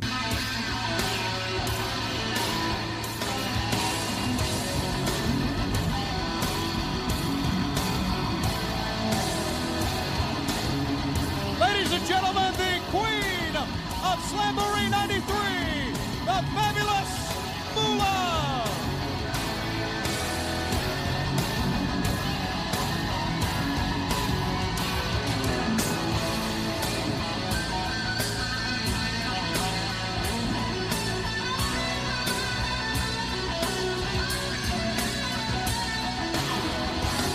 So I know nobody's watching this at home right now, but you've got Max Payne doing a guitar solo and a ring full of professional wrestling legends. I mean, just jam packed, and they're all just sort of standing there. It's interesting. And here's our talking head. What's going on? This is the weekend we've been waiting for. And Missy Hyatt, I know you've got a lot of plans here tonight. I sure do, but I just want to say a big hello to everyone watching on pay-per-view around the world, and especially to my friends up in Canada. Salute, eh? You're going to be interviewing some of the legends that are here tonight. I'll have that opportunity as well. Certainly we have to address Sting. We found out yesterday that Scott Flash Norton, the man that came to WCW and said he wanted respect, well, he got more than respect. He got the attention of a man they call The Prisoner. And tonight, right here on pay-per-view, it will be Sting taking on The lights just went out. You're standing completely in the dark now. Obviously, we had a little bit of a technical difficulty here. We haven't had a chance to talk to Sting. Missy, I know that he's got a lot of things on his mind. Certainly this changes his plans for the evening. It sure does. I mean, you know, The legends are all now piling out of the ring. Eric, what the fuck is going on? It's a mess, isn't it? This is the messiest open to a show. I mean, we're at 7 minutes and 40 seconds before we see any wrestlers come into the ring, but we don't acknowledge any of the folks who were in the ring. Only Moolah, and it feels like, I don't know, was that just because of Moolah's relationship with the WWF? I mean, that the whole thing just feels weird, poorly produced. I don't get it. No, it was poorly produced. The format for this pay-per-view was poorly produced. We certainly didn't exploit the legends the way they could have been and should have been for reasons that I talked about earlier. You know, had we produced individual packages for those legends and then kind of exposed them throughout the show to keep the thread and the momentum going on the show, it would have been great. But hey, it's a lot cheaper just to have them come out and wave to the crowd and establish that they're all really here, and then go about our business. It was a mess, and I'm responsible for some of that. I'm not going to make excuses, but here's the reality. I was new kid on the block, trying to make it look as good as I could, but I didn't format the show. It wasn't my deal. My job was to produce it, to light it, which obviously I fucked that up, or somebody did. That's on me. But it was really unfortunate. Just listening to this, you know, I feel bad for the legends because it could have been so much better. And so many of them deserve to be treated better than they were. It's kind of like, you know, going to I don't know. I go to horse auctions just because I like the environment. Not interested in buying another horse, but I like to go. And it's kind of like in the beginning of a horse auction where they just bring out all the horses and run them around the arena so everybody gets to see them. Then they put them back in their stalls and they bring them out one at a time. We didn't even bring them out one at a time, really, for any kind of introduction or promotion or to build them or to respect their careers. So it was admittedly a really bad show. And it's funny you bring up Moolah. Who would have thought that, 13 years after this, I'd be taking a Bronco Buster from her with sardines in her underwear? I mean, I think surprised you didn't bring that up. I think that was Mae Young, wasn't it? Oh, was it? I thought it was Moolah. Was it May? I can't remember. Either way, there's 7,000. I couldn't see anything at the time. That's true. It's true. So by now, if you know anything about Eric Bischoff's personal life, you know that, well, Eric is a bit of a routine man. And part of the routine he has every morning, especially before we record this podcast, is hooking up a little kratom. Kratom is an all-natural, ancient super leaf related to the coffee plant that's been used in Thailand for centuries. Kratom helps energize your mind and relax your body. And a lot of people say it just helps you feel good without feeling impaired. Super Speciosa has only one ingredient, pure kratom leaf. All of Super Speciosa's batches come with certified lab reports, so you know exactly what you're getting. Super Speciosa offers kratom powder, capsules, tablets, and teas. And this has been a home run in Eric's life. You hear him talk about it on the show all the time. He has tea. It's a part of his morning routine. He thinks it helps him focus. It gives him that boost of energy before we record. And a lot of folks even say it helps them wind down and relax after work. Friend of the show, Cassio Kid's wife, who we affectionately call Big Booty Judy, she loves it as a pre-workout. And I've even heard some folks use it as a post-workout recovery. I'm telling you, you've just got to check out Super Speciosa. For beginners, we're going to recommend capsules or teas because they're easy to use. And we're also going to recommend the green strains because they are the most popular. By the way, this is 100% satisfaction or your money back guaranteed. So try Kratom now and get 20% off. Go to getsuperleaf.com/83 weeks and get 20% off with promo code 83 weeks. That's getsuperleaf.com/83 weeks and use promo code 83 weeks for 20% off.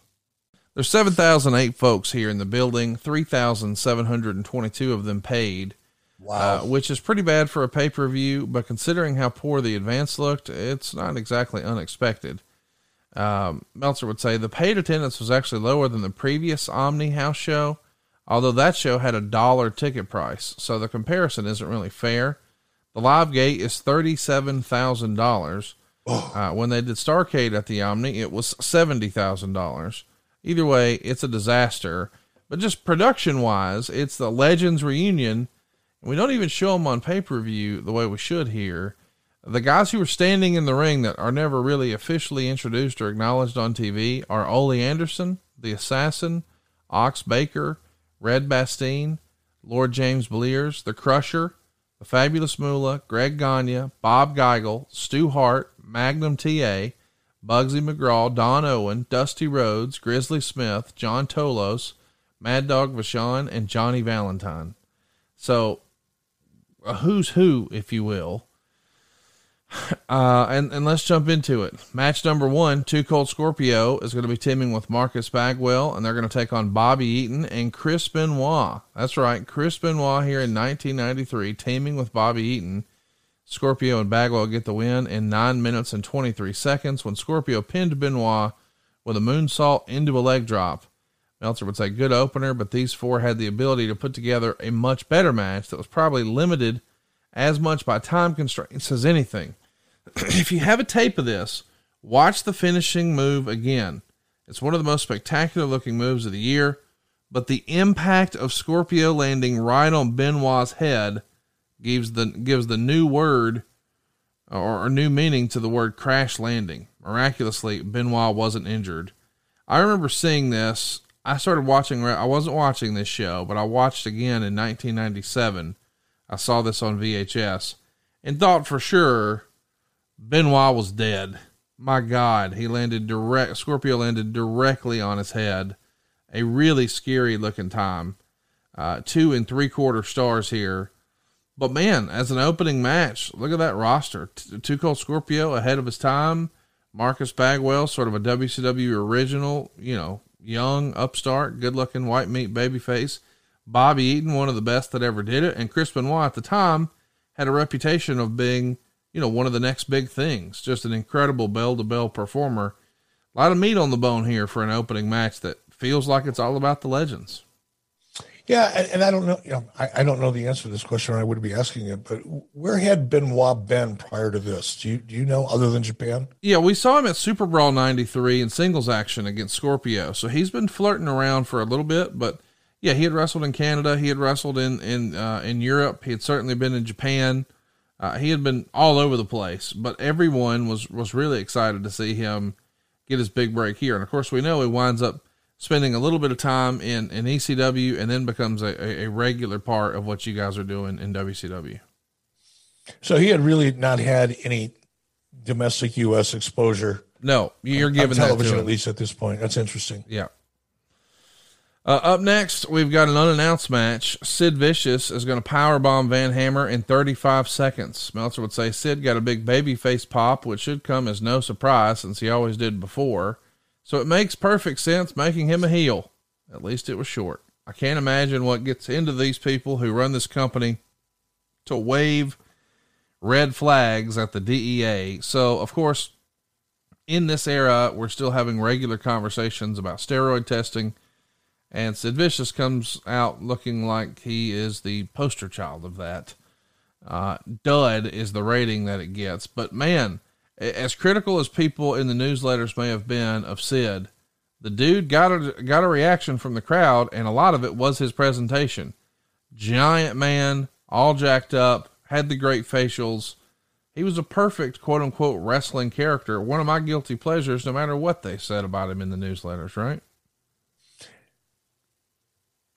He certainly wasn't alone when it came to doing steroids, was he? No. I mean, clearly Dave is putting a target on him right now, but I think, you could probably pointed that rifle in almost any direction inside of almost any locker room and been able to pull the trigger and find somebody that was guilty of the same thing. But Sid was Sid at the time, but he did have that great look, and that's what the audience was responding to. In a Legends match, we get Wahoo McDaniel, who's 54, Blackjack Mulligan, who's 52, and Jim Brunzell, who were 43, going to a double disqualification with Jimmy Snuka, Don Morocco, and Dick Murdoch. Snuka's 49, Morocco's 44, Murdoch is 47. So this is presented as if, hey, look at these old guys. And in reality, they're all younger than Sting today and about Chris Jericho's age right now.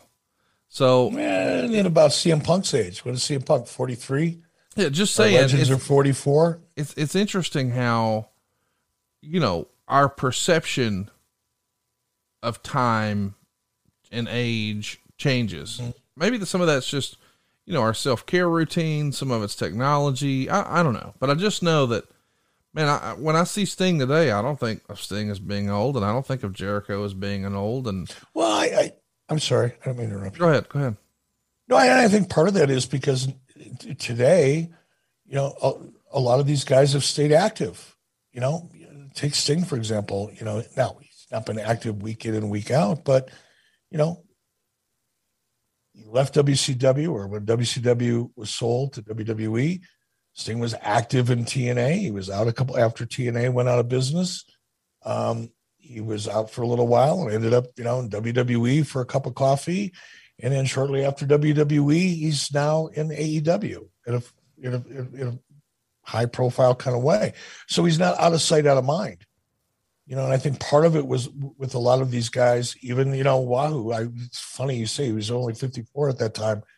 I remember at that point, Wahoo looked a lot older, than I did at that time. Right. But even at 54, he wasn't that old, I guess old enough to be considered a legend. But a lot of these guys had been away from the public eye for an extended period of time. And I think that probably put them in the category of being legends as much as just their age. I totally agree with that. Meltzer would even compliment Snuka, saying Snuka seemed to think this was his tryout for getting a new job, as he was ripped, as in physique, not the other definition of ripped. It took one great bump out of the ring, and I haven't seen Mulligan this active since the Civil War. So, it kind of is what it is. They're going to ring the bell. It's going to be a double DQ. Meltzer calls it the first of many lame finishes, star in 3/4. But man, Wahoo McDaniel, Blackjack Mulligan, Jim Brunzell, Jimmy Snuka, Don Morocco, Dick Murdoch. I could see why that would be fun. Especially when these days we should mention MVP and Edge are 49. Goldberg is 55. R-Truth is 50. Bobby Lashley is 45. It's fun to see. It is. But again, everything is so much different now, right? A lot of these guys you're talking about, look at Bobby Lashley. What a phenomenal athlete. Everybody's learned how to take care of themselves and extend their active careers in the industry. They eat better. They don't probably participate. You look at that, look at those legends in that ring. There's a fair amount of self-harm that was done in terms of, lifestyle in that day that I don't think exists today with a lot of the names that you mentioned. Guys today are truly professional athletes compared to back in the day when they were talented, no doubt about it, but they lived life and they paid the price for it. This is the write-up from the Observer. Eric Bischoff interviewed the Assassin Jody Hamilton and Mad Dog Vachon. Assassin, who needs to buy a new mask because this one only covered 3 of his 6 chins, challenged Dusty Rhodes again. That was so cool. And when the show was over, you could speculate as why they spent so much time building a feud between these two. So this is a little weird because Assassin's not going to wrestle Dusty Rhodes, but yet here they are using pay-per-view time for it. This is something that happened. I don't know what to tell you. and there was a lot of self-serving. I don't want to say self-serving. There was a lot of compromise, I think, in laying out this format, I would imagine. Again, creatively, I didn't do it, but I can only imagine. Can you imagine? I mean, look, the stuff that you've done, StarCast. Now we're coming up on the 5th one. You got to accommodate people to a certain degree. Yes. And that's at a convention. Can you imagine the kind of accommodation that had to be made when laying out matches and finishes with a lot of these guys? Partly because, nobody wants to look bad. This may be the last time anybody's ever going to see them on television. They know that. And partly it's because of the relationships. It took relationships to get this group of people to WCW in the first place. And now you're going to come in and you've got to accommodate them and you've got to compromise creatively. It had to be a freaking nightmare, I'm sure. So up next is Thunderbolt Patterson, who's 54, teaming with Brad Armstrong, who's 31, taking on Baron Von Raschke at 52 and Ivan Koloff at 56. Yeah, it gets a half a star. It's kind of not awesome.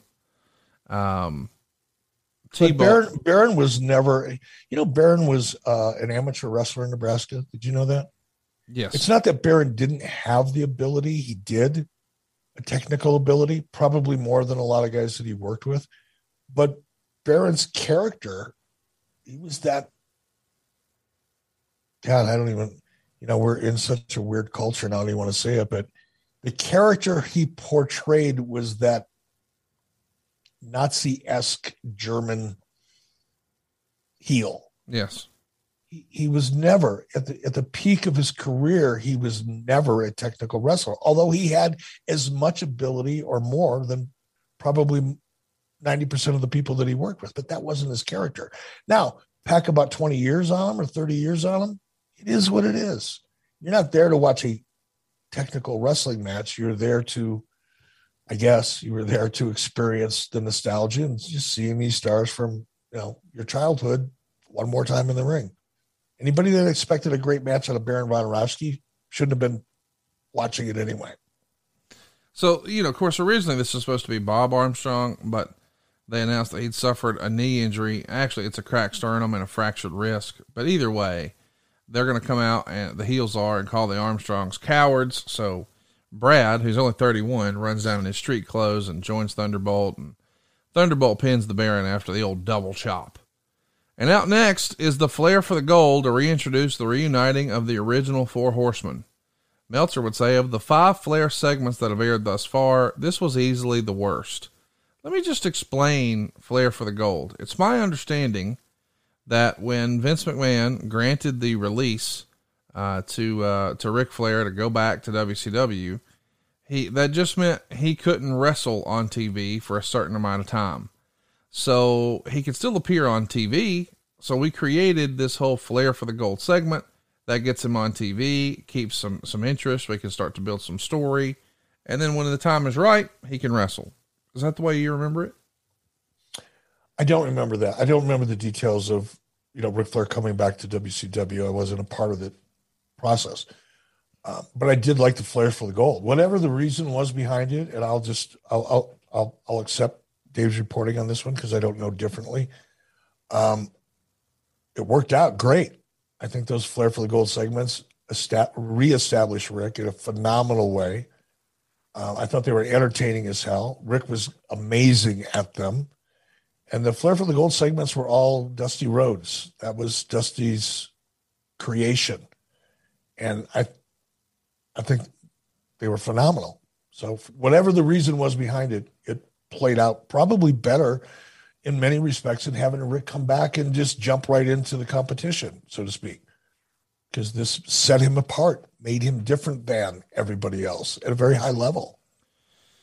So Flair announces Tully Blanchard has snubbed the reunion, but brought in Paul Roma as the newest Horseman. To say that announcement bombed would be an understatement. Blanchard was announced as going to appear on TV the day before the show and was all over radio and TV ads in the Atlanta market. Even though it had been known for weeks, he turned down the offer. A major corporation like this should be a lot more honest in the way it advertises events. Even though Roma has a lot of talent, he was a longtime WWF jobber and later a mid-card level heel on a tag team that never contended for the titles. Based on reaction here, this didn't elevate Roma to a new level as much as it really deflated the Horseman name. Flair did mention in passing that he was going to put on the trunks again and face the Hollywood Blondes, but no emphasis was put on a match where it was being put in a position of 3 weeks being the key factor in television ratings for a major primetime special. So Roma as a Horseman, just this, maybe it was 2 weeks ago now, Bruce and I recorded the Hercules episode for Mr. Hercules' run in the WWF, and I loved Power and Glory. I thought Paul Roma was excellent as a tag team partner for Hercules. I loved Power and Glory, one of my favorite tag teams from back in that era. I love their finisher, which is like a superplex off the top rope and then a top rope splash immediately after. FTR had done it several times over in NXT, and just great stuff. But for whatever reason, man, a lot of old school Horseman fans, man, they just hated the Paul Roma endorsement here. What'd you think of the presentation? I mean, he's a good looking dude. He's a capable wrestler. I don't see why people hated it as hard as they did, but they did.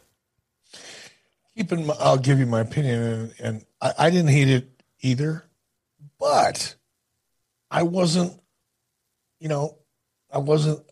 grow up watching the Four Horsemen. Right. They were off my radar in Minnesota. They didn't exist in my mind in Minnesota. They didn't exist on my television in Minnesota. So I didn't have the attachment to the Four Horsemen concept, and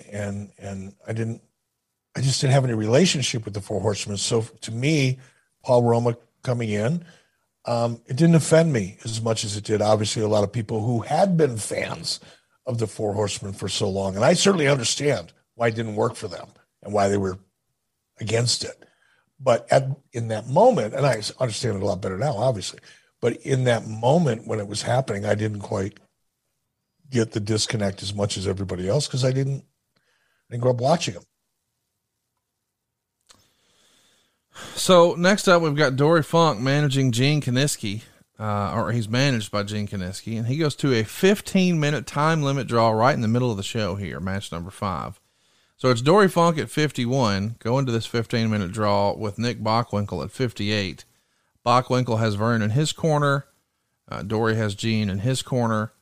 And Meltzer would say this was pushed at the last minute as a battle of the NWA versus the AWA from the 70s, when both held the world titles of their respective organizations, although not at the same time. It was an old style exchanging holds wrestling, and for what they were doing, it was really good, but it got no crowd reaction and drew boring chants just 10 minutes in. Kiniski, who's 69, did a run-in right near the finish when Bockwinkel had Funk in a figure 4, and even though there was little reaction to the match itself, the fans gave both men a very appreciative ovation after the match. 2.25 stars. The old school fan in you had to love seeing Funk, Kiniski, Bockwinkel, Gagne. That's pretty cool for nostalgia's sake, is it not? Oh, I mean, I was a mark for. I was just a kid again. I was 15 years old. In my mind at the time, enjoying every second of it. To this day, there's very few wrestlers that I hold in as high esteem as I do Nick Bockwinkel. He was just one of the best of the best. Not as well known as many, but man, he was so good. He was so good on the mic. He was so good in the ring. So for me, I marked out, man. I was 15 years old watching this all go down. I could not have been happier. Between the matches, there's an interview segment with you and Lou Thesz and Bob Geigel, but they misspell Bob Geigel's name on the screen. But man, how cool is that? I mean, what high regard Bob Geigel's held in as an NWO promoter and the president of the NWA, and then Lou Thesz, my goodness. I mean, actual wrestling royalty here. Even though maybe it wasn't a huge financial success, it is pretty cool to be able to celebrate those guys like this. And just to be able to meet, I had met Bob Geigel previously. And tons of respect for him. I mean, he was a big part of wrestling success in his era as a promoter. But to be able, you talked about earlier, I had a chance to meet Sylvester Stallone, and the fact that I probably watched the first Rocky movie 7 times, that was kind of a cool thing, because there's still a fan in me at that point. But to be able to meet Lou Thesz, come on. You said it exactly right, man. That is wrestling. Who is very few people held in higher regard in this industry than Lou Thesz. And just to be able to be a part of that and do an interview with him, it's pretty badass. Totally agree.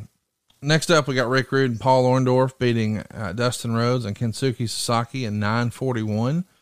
Meltzer would say Orndorff was in rough shape with a pulled groin muscle and had missed the last group of house shows. He was nowhere near 100%, as you could see the pain every time he took a step. Sasaki was acknowledged as half of the tag team at the Hellraisers with Hawk. The match was okay, but below what you would expect from these four. The hottest spots were Rhodes missing a tackle and flying over the top rope, and later Rhodes reversing a Rude tombstone piledriver into one of his own. Sasaki made the hot tag and did a few clotheslines, and then went to the top rope. Sasaki had to wait too long for Orndorff to shove him off, which was the pre-finish, and then turned the wrong way when Rude tried the Rude Awakening, so the finish just came off sloppy. 2 stars. This feels like a major communication issue, and obviously Orndorff's hurting. This match just seems snake bit. A lot of capable performers, but just less than ideal. Well, I don't know if you've ever had a pulled groin. I've only had one when I was doing a lot of kickboxing, and it might have been, other than a broken rib, may have been one of the most painful injuries I've ever had. And that would have a lot of impact on the match, because you're working around an injury that's almost impossible to work around. Yeah, I can't imagine. Horrible. Hell, getting up and going to the bathroom is a major challenge, depending on the severity of it. So getting into the ring, I mean, that's probably more of a testament to how tough Paul Orndorff was than anything else. Next came the announcement of the first 4 members of the WCW Hall of Fame, who were Lou Thesz, Verne Gagne, Mr. Wrestling No. 2, and Eddie Graham. They showed old newspaper clippings of all of them as Gordon Solie listed some of their accomplishments. This segment was great, even though picking those 4 as the first 4 names has already become a source of numerous debates. Thesz and Gagne, no question at all, but 2 and Graham, if this is based on international stardom and impact, they should not have been picked ahead of people like Ric Flair, Dory Funk, Gene Kiniski, Buddy Rogers, Gorgeous George, Harley Race, Ricky Dozan, Bruno Sammartino, Dusty Rhodes, and numerous others.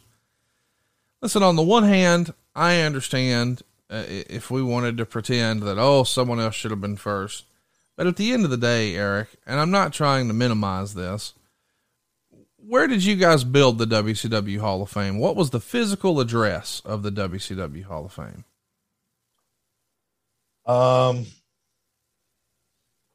It was a phantom. It was an imaginary. It was a virtual hall. We were the very first virtual Hall of Fame. It was in the metaverse, by God. Yeah, virtual. It was virtual. We were so far ahead of our time. It was virtually a figment of somebody's imagination. I'm not saying this to be dismissive, because I don't mean for it to. I just think, man, isn't it a nice thing that we can honor these legends, hand them a plaque, show some of their accomplishments on TV, let them wave to the crowd, and collect a payday in the process? We're showing, proper respect to those who paved the way, so to speak. I don't really get too caught up in, well, this person should have been in ahead of that person, because that insinuates that someone in this equation is not deserving or less deserving. And isn't everyone deserving of some admiration and respect and appreciation for their contributions? Like, to me, it just let's just talk. First of all, I agree with you 1,000%. I agree with you. And it's subjective. Yeah. First of all, take Ric Flair out of the equation. You're not going to put somebody in the Hall of Fame who's an active member of the roster. I think that's a mistake. Yeah. Okay. Number one. So that observation, I think, is flawed. But it's so subjective. now you could say among that list, you could pick out Bob Geigel and say, well, why is he in there ahead of this guy? Or take Eddie Graham. Why was he in there in front of this guy? Well, what impact did Eddie Graham have on professional wrestling here in the United States? I would suggest that it was significant. Why wouldn't you put him in the Hall of Fame? And to suggest that they should go in order based on one person's, or maybe if there's a panel of three, so you have one person or a panel of three or however many, decide, okay, let's rate these legends according to their significance and bring them in order. How offensive is that to the last four or the last two? Putting them at the bottom of a list. Why would you do that? You wouldn't do that. If you just wouldn't do that. You shouldn't do that. So mixing them up, not in order of significance, I think was the appropriate thing to do. I totally agree. That's what you want to do. You want to bring somebody in as a legend. You want to bring them out on a pay-per-view. You want them to feel good. You want to acknowledge them for their contribution. And then you basically want to say, look, you're at the bottom of the list, motherfucker. You're lucky you should be here. We should make you pay your own way for the privilege of being in the ring. Because you really do, compared to these other guys, you don't mean shit. What a fucked up way to think. Sorry. Next up, Sting's going to beat the Prisoner, Kevin Wachholz, in 5 minutes and 16 seconds after a clothesline off the top rope. Fans chanted bullshit when they saw Nails come out instead of Norton. This was a waste of Sting. -1 star. I mean, I feel bad for WCW. If they couldn't get Norton to do business, they've got to have some sort of last minute replacement. The audience, if they watch the WWF, is at least familiar with this character, and they introduce him as being from Green Bay, Wisconsin, which is certainly a little tongue-in-cheek fun, since that's where he choked Vince McMahon. And I don't know, maybe this is short-sighted and it's juvenile and it's silly, but also too, it's kind of, putting WCW in all right, what can we do as a make good? It is what it is. It's not like, and Norton's a good friend of mine, so I want to be careful how I say this. He wasn't an established main eventer at that point. No. Norton was not a household name. No. I don't think that if there was a negative fan reaction, it's because there was such a high degree of anticipation to see Scott Norton. Not 1993. Come on now. So I don't know what that was all about. I don't know what Dave's commentary was based on, but if there was a negative reaction, I doubt it was because of disappointment in not seeing. Maybe they just didn't like Nails. Well, nobody liked Nails. The reaction could have been that. Like I said, I don't think anybody was pissed off because there was a change at the last minute. Let me say again, nobody likes Nails. And nobody likes credit card debt, and that's what we're happy to help you with over at SaveWithConrad.com. Guys, I don't know if you've been paying attention, but all of a sudden your house is worth more than ever. Just this past week, I saw someone's appraisal come back for more than $100,000 than even what we guessed. Think about that. That family now has a net worth of $100,000 more than they even knew about. But what are you going to do with all that newfound equity? Well, here's what we suggest at SaveWithConrad.com. What if we combine all your other debt? Yes, I mean all of it. I'm talking credit cards, car loans, whatever you got. Get it down into one low monthly payment. In the process, we're going to save you a whole boatload of cash. But what if, and hear me out, what if we could take your 30-year loan and pay it off in half the time? If you could pay your house off faster, why wouldn't you? And ask yourself this, how old am I going to be when I pay my house off? If you don't know the answer, you probably haven't done enough planning for that. Let's not wait until our kids turn 15 to say, they're going to need a car next year. Or wait until our kids are seniors in high school to say, we got to pay for college next year. Let's get in front of those expenses and let's make sure we've got a handle on them. We don't want to saddle those kids with student loans. We can help you think about all of your goals, both short-term and long-term, at SaveWithConrad.com. But here's a word to the wise. If you're in a 30-year loan, if you've got credit card debt, if you've got a second mortgage, it's not a matter of if we can save you money. It really is a matter of how much. Why not find out for free right now at SaveWithConrad.com. NMLS number 65084, equal housing lender. And again, no cost, no obligation. And if we can't save you some money, we won't waste your time. And did I mention you can skip your next 2 house payments? And oh, by the way, if you're looking for some cash to turn your house into your dream house, you know, upgrade that kitchen, upgrade that bathroom, maybe put in a pool, we can help you with that too, with cheaper monthly payments. SaveWithConrad.com. Now, Eric, the last 3 matches are just outstanding. They really are. You got the Hollywood Blondes taking on Dos Hombres, which are Rick Steamboat and Tom Zink under masks. And this is a 16-minute and 5-second match. Very, very good match. And they get 3.5 stars. Meltzer would say, overall, a very good match with them creatively using the cage. At the finish, Steamboat took off his mask so everyone would know it wasn't Steamboat doing the job, since he's going to be pushed as a singles challenger for the NWA title now. And he did a spectacular crossbody off the top of the cage onto both men. The ref counted 2 and the bell rang, seemingly to signify a title change. It got real confusing from there, since the match was restarted and several near falls until Austin hit the stun gun on Zink for the pin. 3.5 stars. So really a pretty fun match here. A lot of talented performers. Think about that. Brian Pillman, Steve Austin, Tom Zink, and Ricky Steamboat. Of course they can do their stuff. I also want to mention that it's pointed out on commentary twice that there's 2 men in suits taking notes. Those 2 guys were Barry Bloom, who at the time is Jesse Ventura's agent, and Mitch Ackerman of Walt Disney's television division. I think it's kind of fun, a nice little footnote that we can pick them out of the audience, and Tony can't help but mention them in commentary as well. This is a fun match, man. Just imagining the level of talent in that ring. Yeah. Phenomenal. And, you know, that was 1993. And, you know, you look at where those guys went on, you know, in their careers. You know, unfortunately we lost Pillman. I think Pillman was not even at his prime when we lost him, but obviously Stone Cold Steve Austin in his own way really changed the industry. I think Stone Cold Steve Austin, as a result of his storyline with Mike Tyson and Vince McMahon and the dramatic change in the direction of WWE and the fact that Steve Austin was right there in the center of it all, has to be recognized as a very, very pivotal player in the entire industry, not just in WWE. So it's fun, you know, to go back and look at this stuff and talk about it, knowing where these guys all went on, you know, to land in their careers, or some of them. Eric, these last few matches are just absolutely fantastic. And once we're done with the Hollywood Blondes match, Dusty Rhodes comes out, does an interview with you, accepting Assassin's Challenge anytime, any place. He's along with Mr. Wrestling number 2 and Stu Hart, who's talking about being there to see his son-in-law win the championship.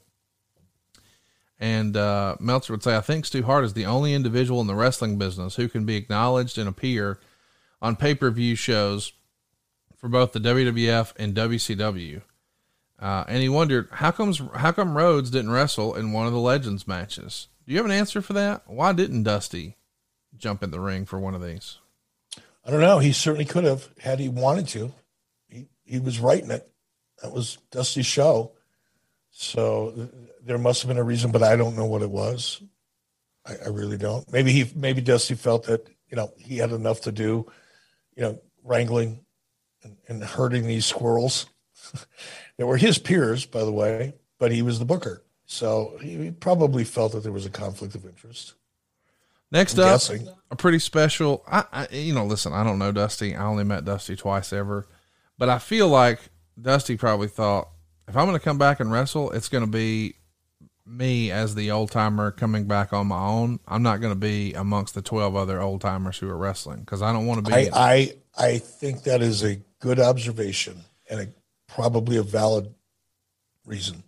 Yeah. I mean, that makes sense. Like, hey, I can do this anytime. Let these guys do it right now. I don't want to be one of them. I want to be special in my own focus if I do it. So again, and that would have been smart. Yeah. Great. I mean, listen, we know he was very, very smart to the wrestling business. So let's talk about Arn Anderson, right? You and I have talked about how you go back and you look at his stuff and you just think, golly, how good was he? This is, as far as I know, the only time he challenged for the NWA title on TV, maybe ever. He's going to be challenging Barry Windham here for the NWA title. They go 10 minutes and 56 seconds, and Meltzer said, very good action hampered by a lame finish, and that the fact they should have allotted these two 5 more minutes. Windham juiced at 5 minutes from a guardrail shot, lots of big bumps by both men. Anderson threw referee Randy Anderson, allowing Windham to sneak up from behind and nail him with a title belt and score the pin. 3.5 stars. I mean, what a cool thing it would have been to see Arn Anderson win the NWA title, but it is fun just to know that when he finally got a shot, it was with a fellow horseman on pay-per-view. Two naturals, man. Fun stuff. I wonder why, Conrad, you've done a lot of podcasts with Arn. You probably know Arn now better than I ever did. Does Arn have an opinion why he never won that NWA title? Has that ever come up? Well, he was riding shotgun for Ric Flair. You know, it's hard for Scottie Pippen to be the man when he's on the same team as Michael Jordan. And does it bother Arn to this day? Nope, not at all. About it? He refers to the television title as his world title. That's great. I love hearing that. Yeah. Really glad to hear that. It's a healthy way to look at it. Next up, it's Davey Boy Smith and Big Van Vader for the WCW title match. Vader's going to be working with a cracked rib here. Davey Boy wins, but it's by DQ, so he doesn't win the belt. And Meltzer gave it 3.25 stars or 3 3/4 stars. Here's what he says. Vader went up for a superplex, but Smith reversed it and dropped him forward into the ring. Then the diving headbutt, which saw both men sell. After a few more near falls, Vader delivered a splash from the top, but started selling his own sternum. The finish saw Vader go for a crunch in the corner, but Smith caught him coming in and planted him with his finishing power slam. However, Harley Race broke up the pin. Smith goes out of the ring, beats up Race. Vader attacks him from behind with a chair, and that's the DQ. After the match, Vader was beating on Smith and nailed both Bagwell and Scorpio, who did run-ins, then went for the powerbomb when Sting made the save. Another great match hampered by a cheap finish. This match should have established Smith as a serious main eventer for WCW. And when it all comes out in the Observer, they got 36.6% thumbs up, 33.2% thumbs down, and 30.2% thumbs in the middle. Overall, Eric, this Legends reunion does between a 0.3 and a 0.4 buy rate, which makes it the lowest buy rate for any pay-per-view in history. It says the total gross for WCW would be around $800,000, which wouldn't be the lowest because you bumped it up to a $24.95 price tag as opposed to a $19.95 price tag you had on some of the lower performing shows of 1992. But overall, if you had it to do over again, do you think this Legends reunion thing was worth a shot? I do. I like it. I just wish maybe in execution we had more focus on the introduction and, I don't know, a little more pomp and circumstance. Does that make sense? I think the potential was, I think the idea was a great idea. I think the execution was piss poor. And I would love to have the opportunity to go back and do this one over again because it could have been so much better given the people that were there. You know, I mean, I just think it could have been awesome, and it certainly was not. I'm really pumped about doing some questions here, and then we'll preview what we're doing next week. And, of course, we got to remind you that GoliathLife.com makes buying life insurance easy. If you don't have any, you need some. You have car insurance to protect your car. You have medical insurance to protect yourself from a big bill. What's your family going to do with their bills without your income? Life insurance isn't about you, bro. It's about peace of mind for your family. We want you to go to GoliathLife.com as opposed to anywhere else because you can get 20 quotes within minutes. That's right. They'll get you quotes from 20 different carriers within minutes. You'll pick your terms and your payments to fit your budget. And once you pick your price, then you do the application. It's all online. If there is medical stuff needed, hell, they'll come to you. They did it for me. But you need life insurance. Just get a quick quote. It's free. What have you got to lose? It's GoliathLife.com. Adam Leeson wants to know, why did WCW management go with Paul Roma?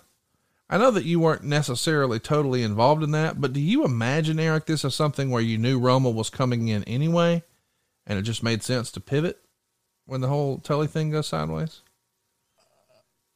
I wasn't Not only was I not totally involved, I wasn't even remotely involved in the discussions of the decision. So I can't tell you. I could guess, and perhaps it's because the perception of Roma, because of his WWE association, was enough to convince people it was a good idea. But I can't tell you. I can't. It was like, I didn't even know who Paul Roma was when they brought him in, because I wasn't watching WWE at the time. I wasn't aware of it. Yambag Jones wants to know, because you were there that night, what was a bigger fart in church in person? Paul Roma in The Horseman or The Prisoner? I think The Prisoner. Yeah. No doubt. Here's one. And this is a great question from Greg. Do you think this would have been better suited as a Clash of the Champions or a special WCW Saturday night instead of a pay-per-view? Great question. Thanks for asking it. It would have been a great WCW Saturday night show. It would have been an over-the-top, fantastic WCW Saturday night show. Definitely not a Clash of the Champions. There was a lot of pressure on Clash of the Champions to perform. And it did. You had a pretty high bar with the Clash of the Champions. But I think as a WCW Saturday night show and a tribute show, it would have been phenomenal. Up next, and I'm excited for this one, we're going to be talking about Lex Luger's run from 1995 to 1997. That's going to include bringing Lex back into the company, his hesitation, your hesitation, how that all came to be, the Dungeon of Doom connection, Lex versus Hulk, of course, the hokey pokey angle you guys did with is Lex with Sting or is he not? He's going to be a main player in the WCW NWO war. On the 100th Nitro, he beats Hulk Hogan for the world title in a moment people are still talking about. The whole story with DDP, Curt Hennig, Buff Bagwell, the relationship with Sting, just a lot of great stuff coming your way next week as we break down Lex's run from 95 to 97. And then we'll do a Nitro watch along from June 9th, 1997, where you announce it'll be Hulk Hogan teaming with Dennis Rodman to take on Lex Luger and the Giant at Bash at the Beach. The week after that, we'll be covering One Night Stand 05, where you played a really big role in that. Vince McMahon bringing back ECW for just that one show with Paul Heyman. You're essentially the central heel here in the building that night. Of course, we'll talk about what happened with JBL and the Blue Meanie. And then, man, we've got a lot more coming your way. Aces and Eights, Nitro from June 30th, 97, where Curt Hennig debuts. Kevin Nash's 99. And then we'll finally be discussing Bash at the Beach 1997, where it's Hulk Hogan and Dennis Rodman taking on Lex Luger and the Giant. You got Piper versus Flair on the undercard, Kurt making his WCW debut, Sullivan and Benoit in a retirement match. We're going to have a lot of fun in the coming weeks here, Eric, and you get all these shows early and ad-free over at adfreeshows.com. And we hope if you haven't already, you'll go check out starcast.com because, dude, we got some big plans for you and all of our adfreeshows.com brethren. We're going to be there doing our thing, and man, a whole host of others. This is going to be a destination, Nashville, July 29th, 30th, and 31st, is it not? It is. It's one of the things I'm really looking forward to this. And I've had fun at the previous Starcast, and every time you and your team, put on an event like this, it seems to get better than the one prior to it. But you guys have outdone yourself on this one. This is going to be one that people are going to be talking about for a long, long time, and rightfully so. So hey man, whether I'm, help putting up chairs at the venue or helping in catering, because I know my catering, brother. And if we've got to do some catering, I'm happy to be on that team too. But at any level, it'll be a fun one to participate in. Check it out, 83weeks.com, anywhere you enjoy your podcast. Hit that subscribe button. Leave us a 5-star review if you think we've earned it. Check out adfreeshows.com. And by God, make plans to join us in Nashville at the end of July at starcast.com. We'll see you next week talking all things Lex Luger from 1995 to 1997 right here on 83 Weeks with Eric Bischoff. John brings his skewed sense of humor. Jeff brings tips to cut strokes off your next round. Together, It's those weekend golf guys. They'll pay a lot of money to PXG and Titleist and Callaway and on and on and on, right? How many yards do you think you're going to pick up with that extra driver? I think I can get an extra 5 to 10. What if I give you 15 to 20? You pay me more. Jeff Smith teaches on the sliding scale. Those Weekend Golf Guys, the podcast, part of the Believe Network. Just search BLEAV on YouTube or wherever you listen.